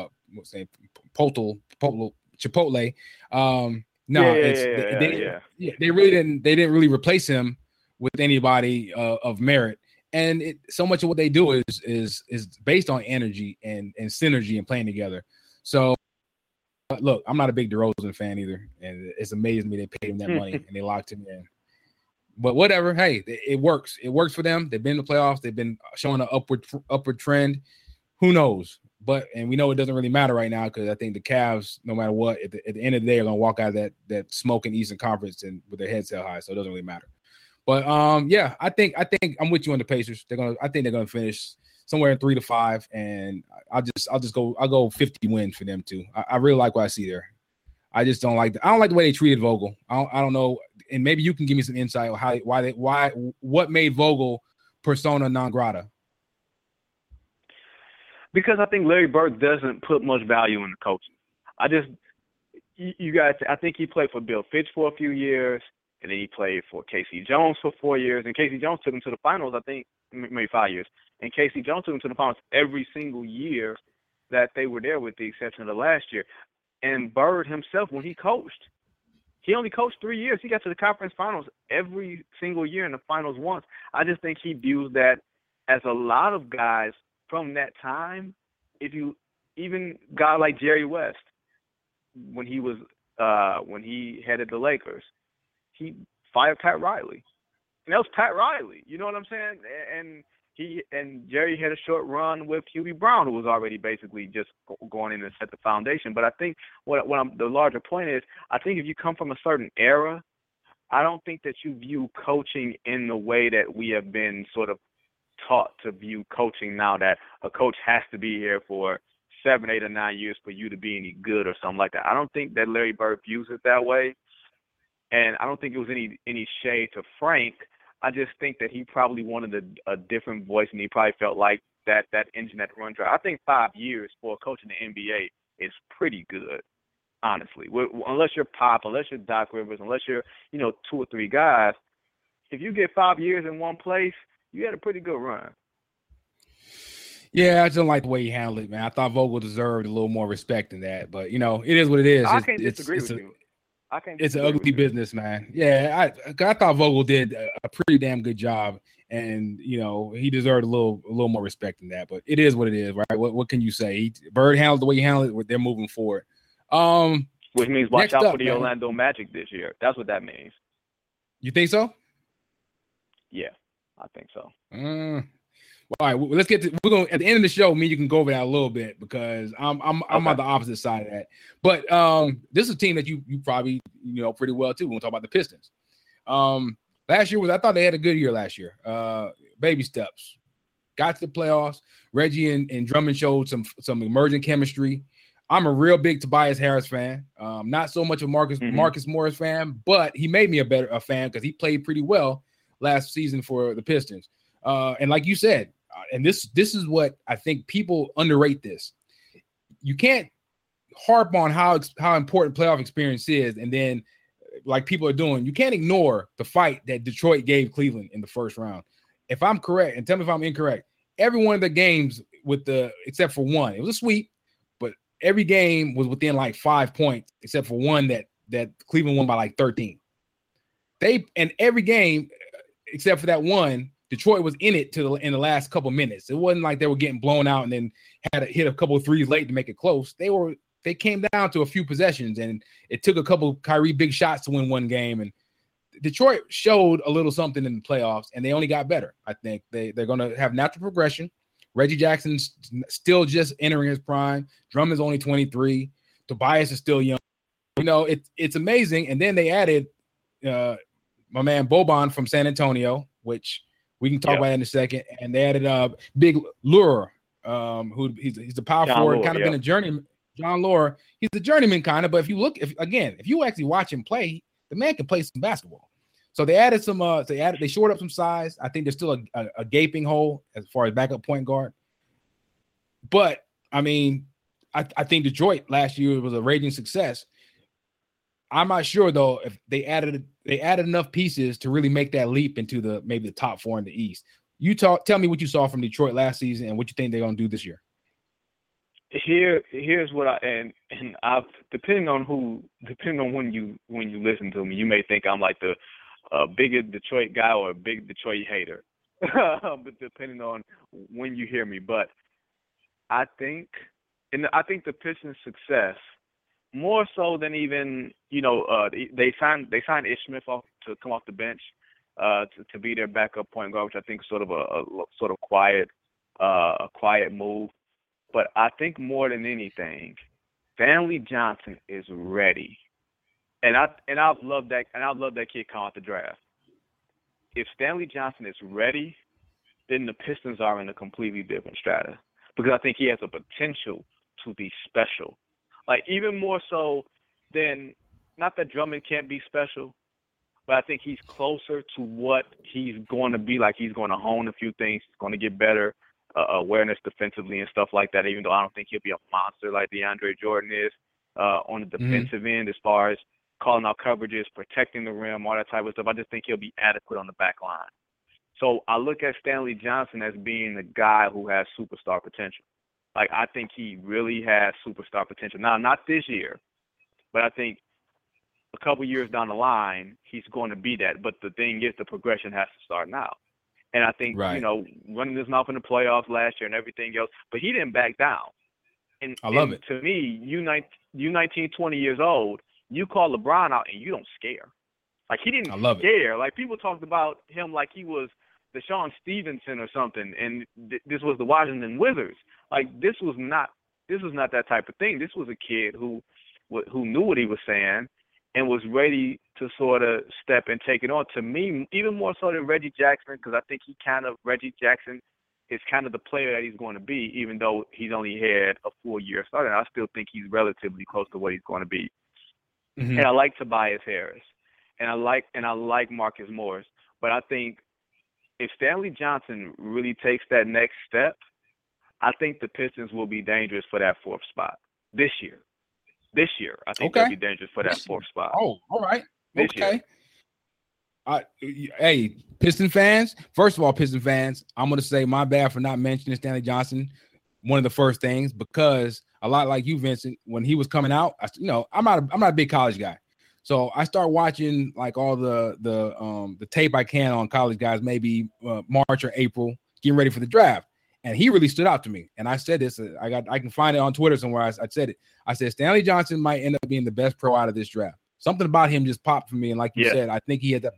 Look, right now, the modern NBA, we can say, it sounds cliche to say the modern NBA, but look at it. LeBron James, Kevin Durant, Paul George, Kawhi Leonard.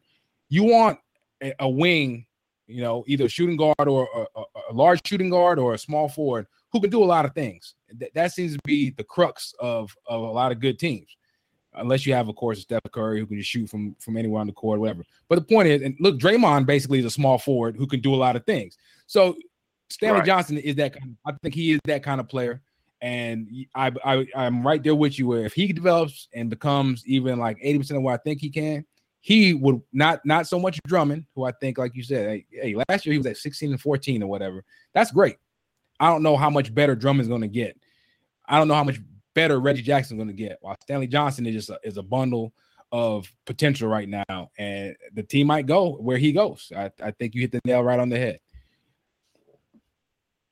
Yeah, I just think sometimes you just know when a guy's special.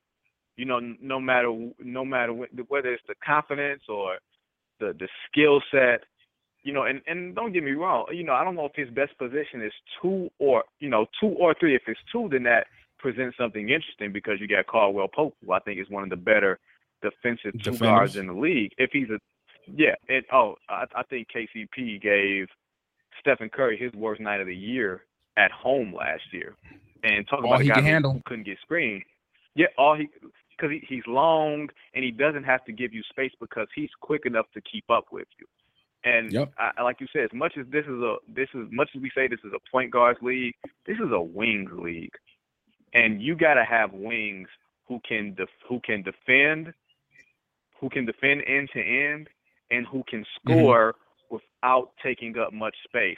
I think Stanley's got a higher ceiling. I think KCP is a guy that if you play him around between 30 and 34 minutes a night and not play him between 35 and 40 like he had to play a lot last year, I think those two guys can make Detroit so dynamic, because you can't just have Reggie and Drummond on the 1-5 screen roll and just have a couple of shooters. You got to have a couple of guys who you can throw the ball down to, on the block, or just guys you can play drive and kick with. And I think that's what makes Detroit that much dangerous, that you got two young guys who do nothing but improve between now and in the next season.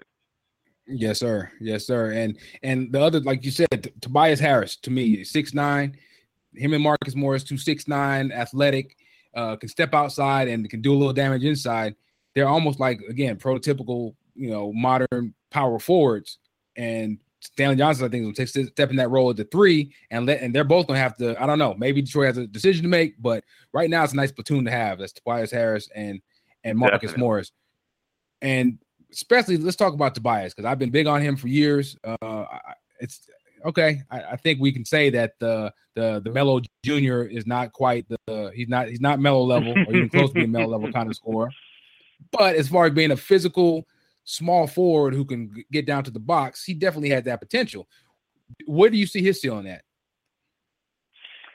I think he's in the right spot, because he's one of those guys that if he's your first or your second best player, I don't know how good you're going to be. And I think that's kind of where he was in Orlando, where he got paid that money. Him and I think he got paid, and I think Vucevic got paid first.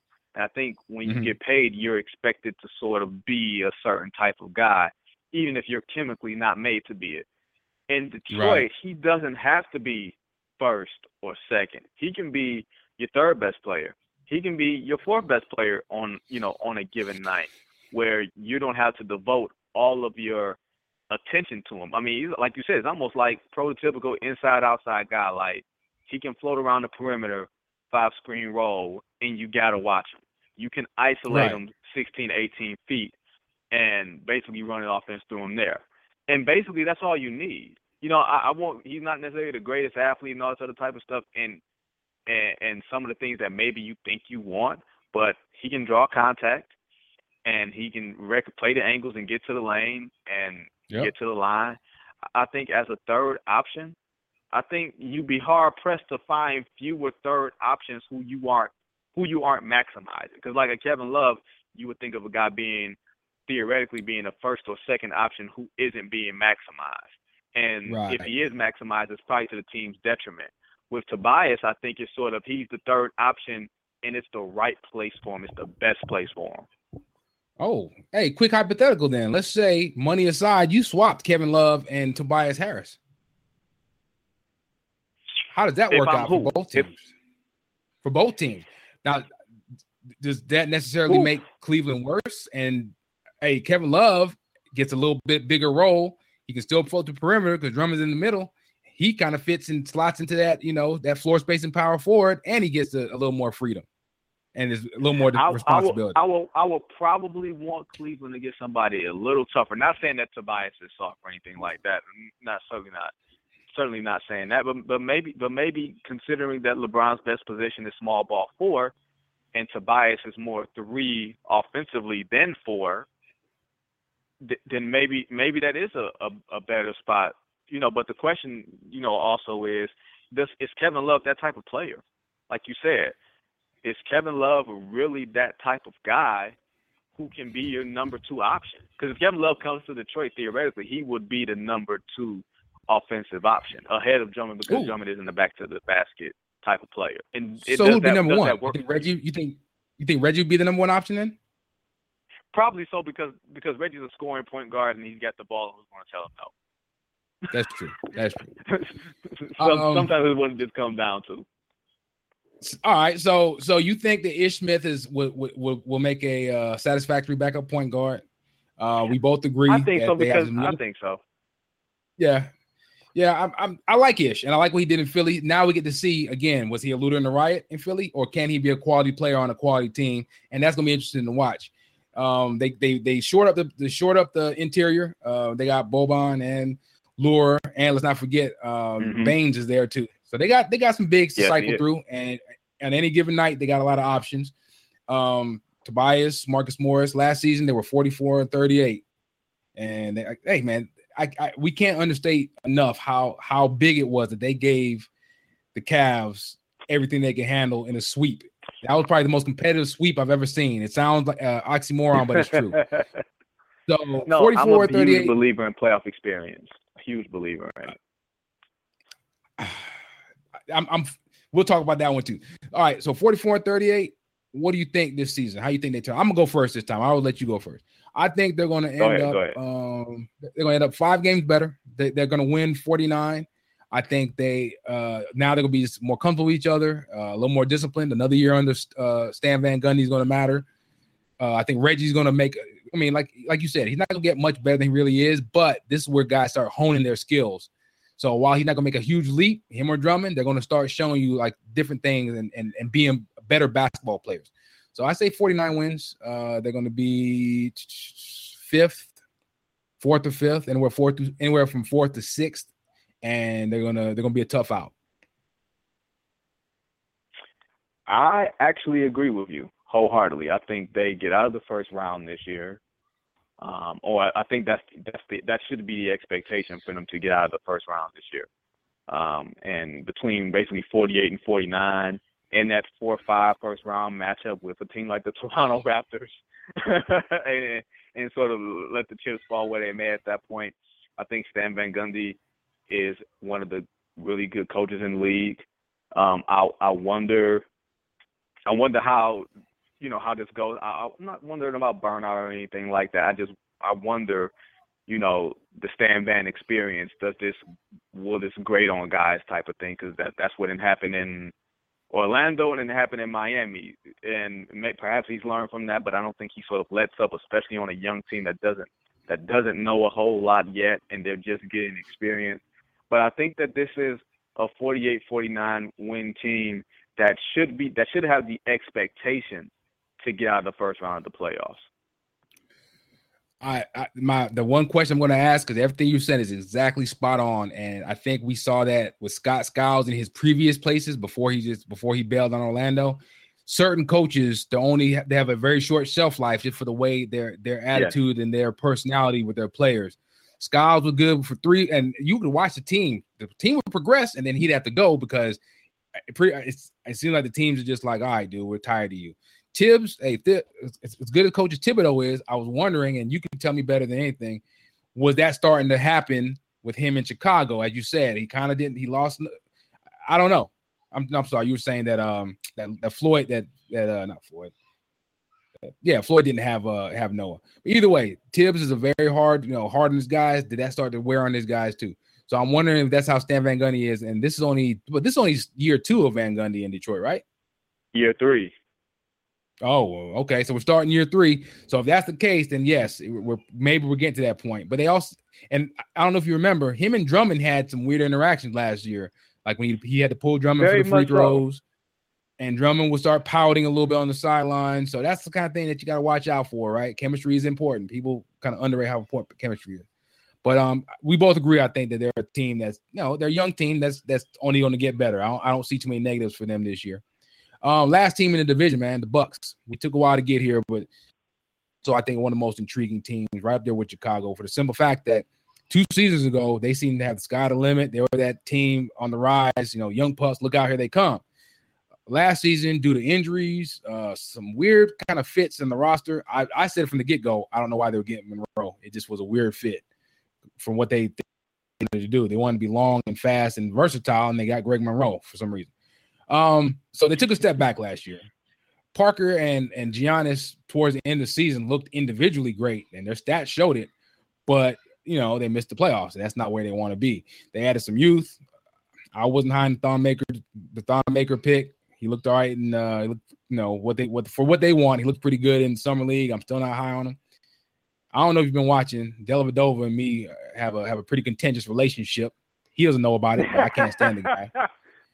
Matthew, Deli, that guy. Thank you, man. Look, people, it's weird how the cycle shifts because I mean, there's a reason he was sat in the playoffs. There's a reason. The reason was that and it's weird because the same people just ignore him.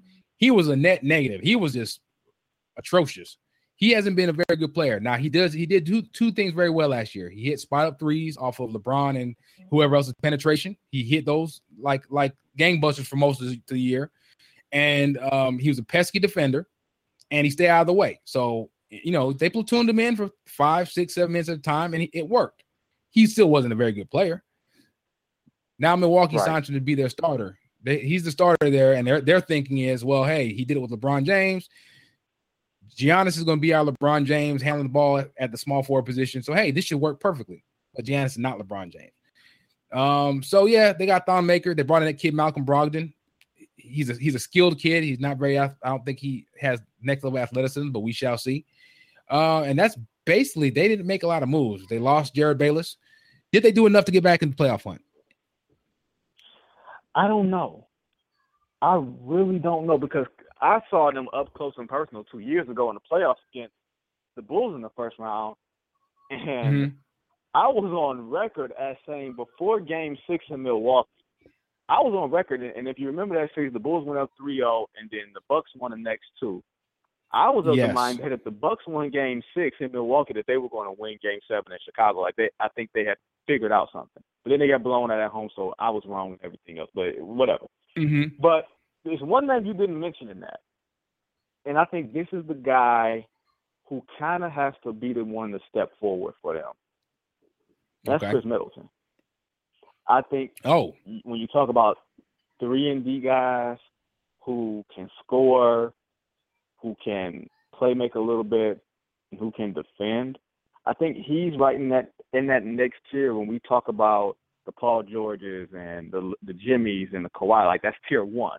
I think a guy like Chris Middleton is kind of creeping up in that second tier category because I think he can do so many things. Now, granted, I don't know if the scheme he's in his best form. I don't know if the personnel that he's playing with is best form. And I'm curious about making Giannis your main playmaker. Like, I have no problem with him making plays, but if he's the guy that you're going to build everything around, you know, in your first 5 and say, okay, Giannis, we're going to run a lot of stuff through you on the elbows and on the mid post, and we're going to mid post, pinch post, and we're going to say, you know, have cutters around you and Jabari and everything else. It's just a weird mix. I'm not sure if everything fits. And I'm not sure how good Jabari Parker is. Like, I know I saw his numbers. I'm just not. I'm for whatever reason, there's something that I'm not sure about, and perhaps it's because I didn't come in with the view of Jabari Parker that everybody else did. Sometimes we are so married to our first impressions that it clouds what we see. I think I'm trying to figure out what he is at this level. Is he a 3? Is he a 4? Is he athletic enough? Can he shoot well enough? You know, I don't see him being particularly special at one thing that's really going to separate him. Is he a tweener? What is he? Okay, real quick, Vincent. Bucks fans, it's at V Goodwill, all together like one word. At V Goodwill on Twitter. He is telling me right now, no, man, they got to come for you. That I've been a victim of this many a time. All right, so I'm going to respectfully disagree with you about Jabari. And it's just weird. It's been out of sight, out of mind for him, I think, but not with you, because I trust your word from what you see, and I respect your perspective on it. So as somebody who didn't watch a lot of Jabari Parker, when I started going and kind of finding some tape on him, and sure, highlight reels going to be highlight reels, so obviously he didn't do this all the time, but I think he's more athletic than people think. I think that the injury, it takes time. And if you watch, as I know you did, you saw him the second half of last season. The kid flashed a lot. He was averaging almost 19 and 7 from the All-Star break on. You know, so I guess my question to you, and you've kind of already answered it. Right now, you're saying the jury is out. Like the question of can he be a franchise cornerstone? I think yes, but you again, I hate that we keep agreeing because it's not good radio. I want to have something to yell at you about. I think this might not be the best fit for him. Because just as you said, if Giannis is the guy who's going to be your hub, your fulcrum, if you think that Giannis is that kind of guy, you need to surround him with shooters. You need to surround him with athletic guys who could run the pick and roll with him and dunk the ball. And then you need to get shooters out there. And that's just such a weird fit, man. And I'm also starting to look. Jason Kidd has been riding his quick success. I guess he had a little bit of success in Jersey. With the Nets. And then, he came over and the Bucks made the playoffs. I'm going to put this to you as somebody who would know. How do you view him? We both said this. There's 5 or 6 really good coaches, 5 or 6 bad coaches, and then all the rest are in the middle. At one point, Jason Kidd was being talked about as one of the good young minds, right? He's a great point guard. He has that coach on the floor. And how do you rate him as a coach right now?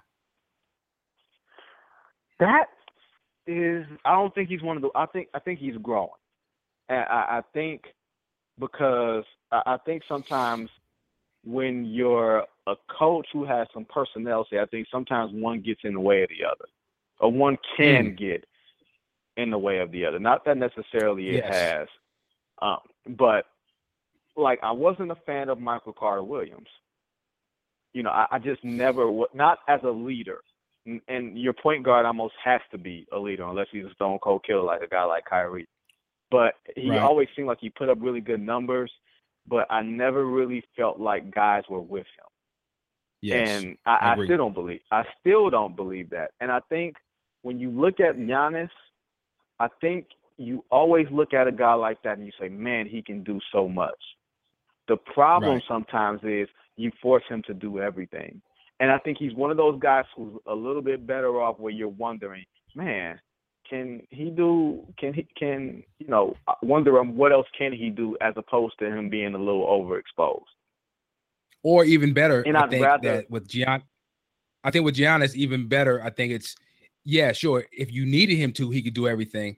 Let's get him to focus on one or two things and become really good at those, and find other players to do those other things. Because it's not always good to have a guy who can do everything. What they call it, jack of all trades, master of none. Sometimes that's not a good thing unless you're LeBron James, who you're so good at everything that sure you're actually the master of a lot of things. And we've already said it, he's not LeBron James. So I like where you're going with this.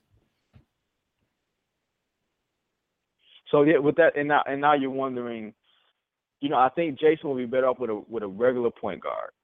With a floor, a table setting, a table setting point guard. I think he'd be much better off with that, because like you said, it seems like the roster construction leads you on going to different directions. Like I'm not sure if Jabari Parker, even though I'm not sure if Jabari Parker is the number one guy, I'm not saying he's trash. You know what I'm saying? Like I think he could be better off as a 2 or a 3 on a good team where you're not putting everything on them. And sometimes you got too many 2s and 3s and you're not really putting the pecking order there, because there's not a defined one, and your 2, there isn't really much separation between them for you to really define who's the second guy, who's the third guy. Like those type of things matter. Like you may not think they matter on the floor, but they really do matter, especially when it comes to, okay, who are we looking to and what do you do best? So, and that's where if you have a bunch of 2s and you have a bunch of 3s, and I don't mean shooting guards and small forwards, I just mean in priorities. If you got 2s and 3s, you need a good point guard to at least be able to read the game on a night-to-night basis and keep a firm hand. Like Jason Kidd would be the perfect point guard for this team, except he's and you need more shooters still, but yes, I dig it, man. Yeah, I really dig it. And so you know what? It's funny. I'm gonna let you play GM, because I was on the opposite side about Michael Carter Williams, for the simple fact that I said, you know what, Jason Kidd was a do-it-all point guard who could rebound, who could defend, and was a great passer and didn't have a jump shot. He could take Michael Carter Williams and mold him into something. That was my thought when they got Michael Carter Williams. It obviously hasn't panned out that way.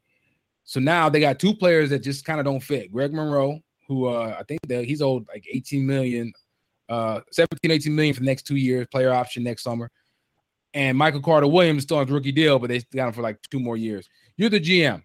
What do you do? What kind of deals are you looking to make? And look, I'm thinking even if they might get 75 to try to get some value out of Greg Monroe, because he can opt out next summer. So I want you to play GM, and you got like a week. You can make a few moves. What are these the guys? Are these the guys you look to move? And if not, what are you trying to do? I'm not in a huge rush to move Greg. And I'll tell you why. And it's a little weird, because back to the basket centers who can't shoot and don't defend the rim are becoming antiquated as far as being your starting center. Like think of a guy like João Okafor. Almost in sort of a similar, if not exact, sort of situation. It doesn't mean that they don't have value. It just means that you got to put a rim protector next to him, and that they have to play 4 instead of 5. I think you can play Monroe at 4 instead of 5 and be okay. The problem is you already got Giannis, you already got Middleton, you already got Parker. So maybe if he's okay with coming off the bench and he's not going to make a thing, and he's never been that type of guy, and you're going to give him minutes, I wouldn't consider that as huge of a problem. Point guard, you can't get point guard wrong. You cannot. I don't think you can afford to get point guard wrong in this league, or at least young point guard wrong.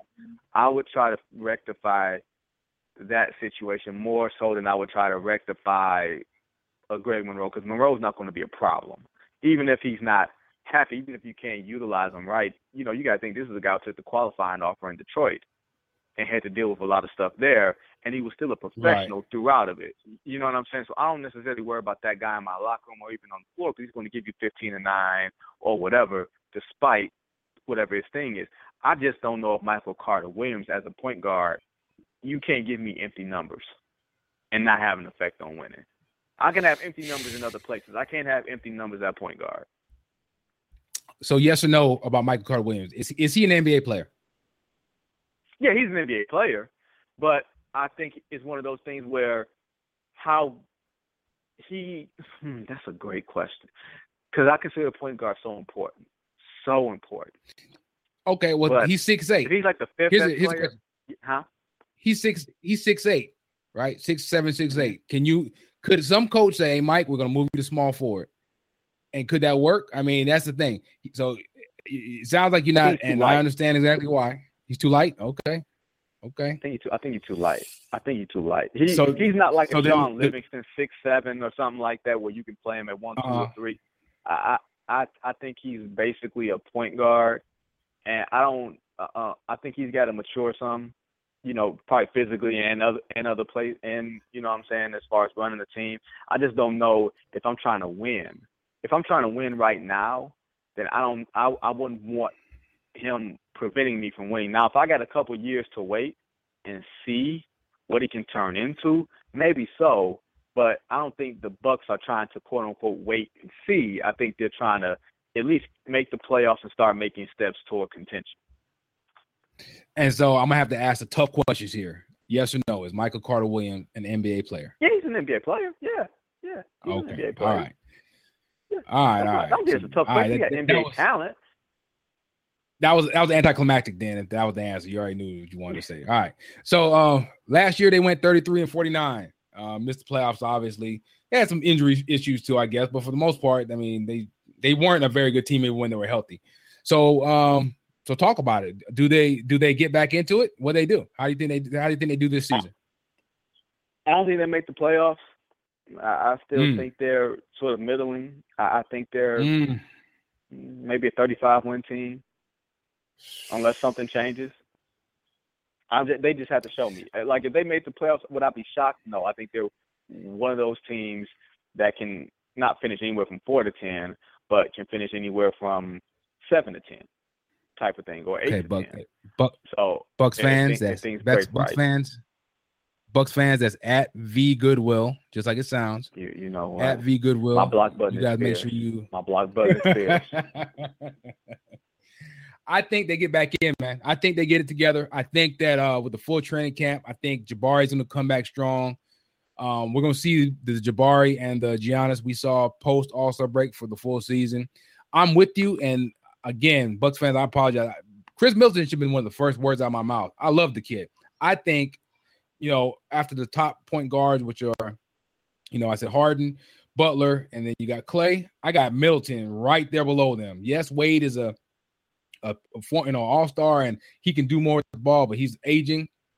Middleton is like right there, a step below, a full step, but still he's below those guys. But I think he's an excellent player. Any team would love to have Chris Middleton. He's the guy. I mean, I saw he played some power forward for the last couple of years. They slot him in power forward sometimes. Incredible young talent. Can hit the three, can defend. So yeah, I think they get it together this season. The only thing that's making me really hesitate is the Dellavedova thing, because I just don't. I don't think you can look, and it's some of his biases. I think he's a dirty player. I don't like it's just baffling the love for him right now. But I mean, honestly, and trying to be objective, looking at the numbers, he wasn't a very good player. Last couple of years, he wasn't. Pesky defense sometimes, but yeah. Go ahead. No.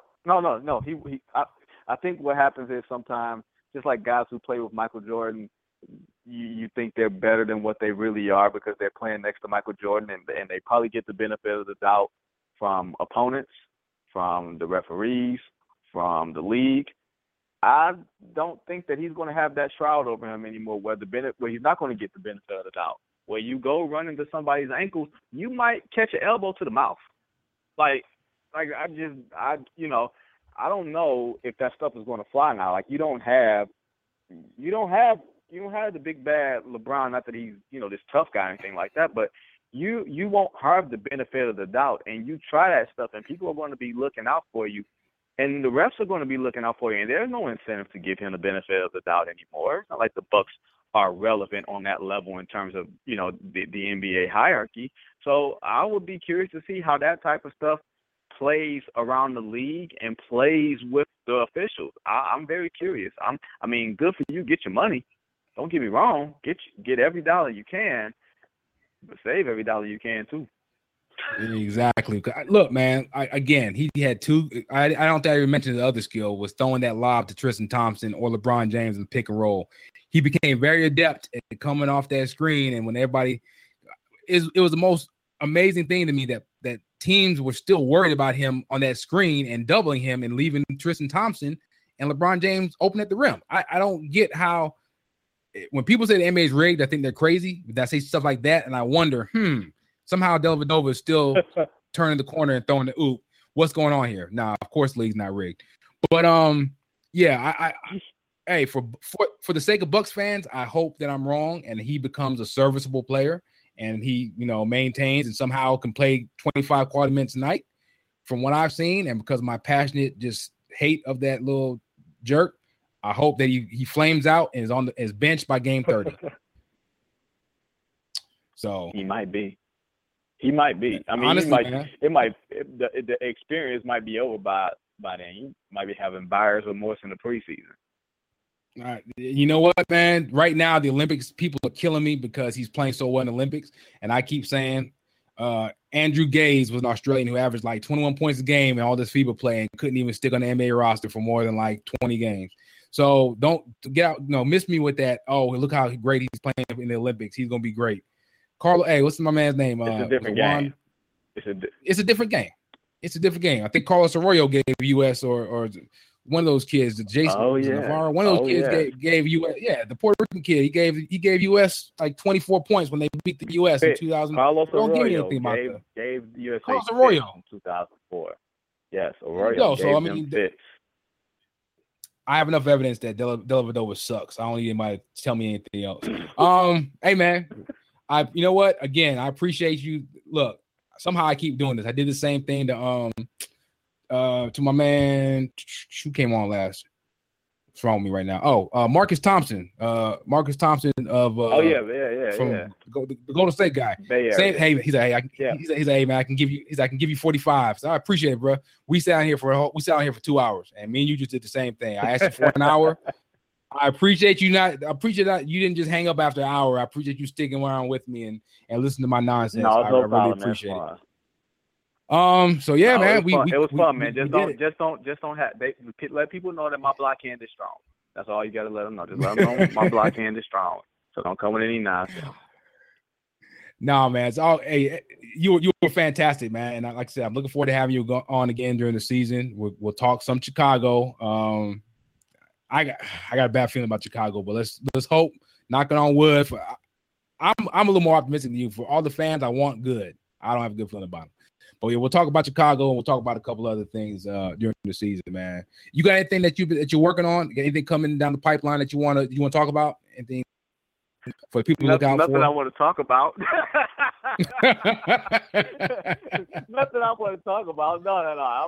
Look, man, I'm about to start my off season and take a little bit of time and try to rest, before training camp and everything else begins because the NBA doesn't have off season anymore.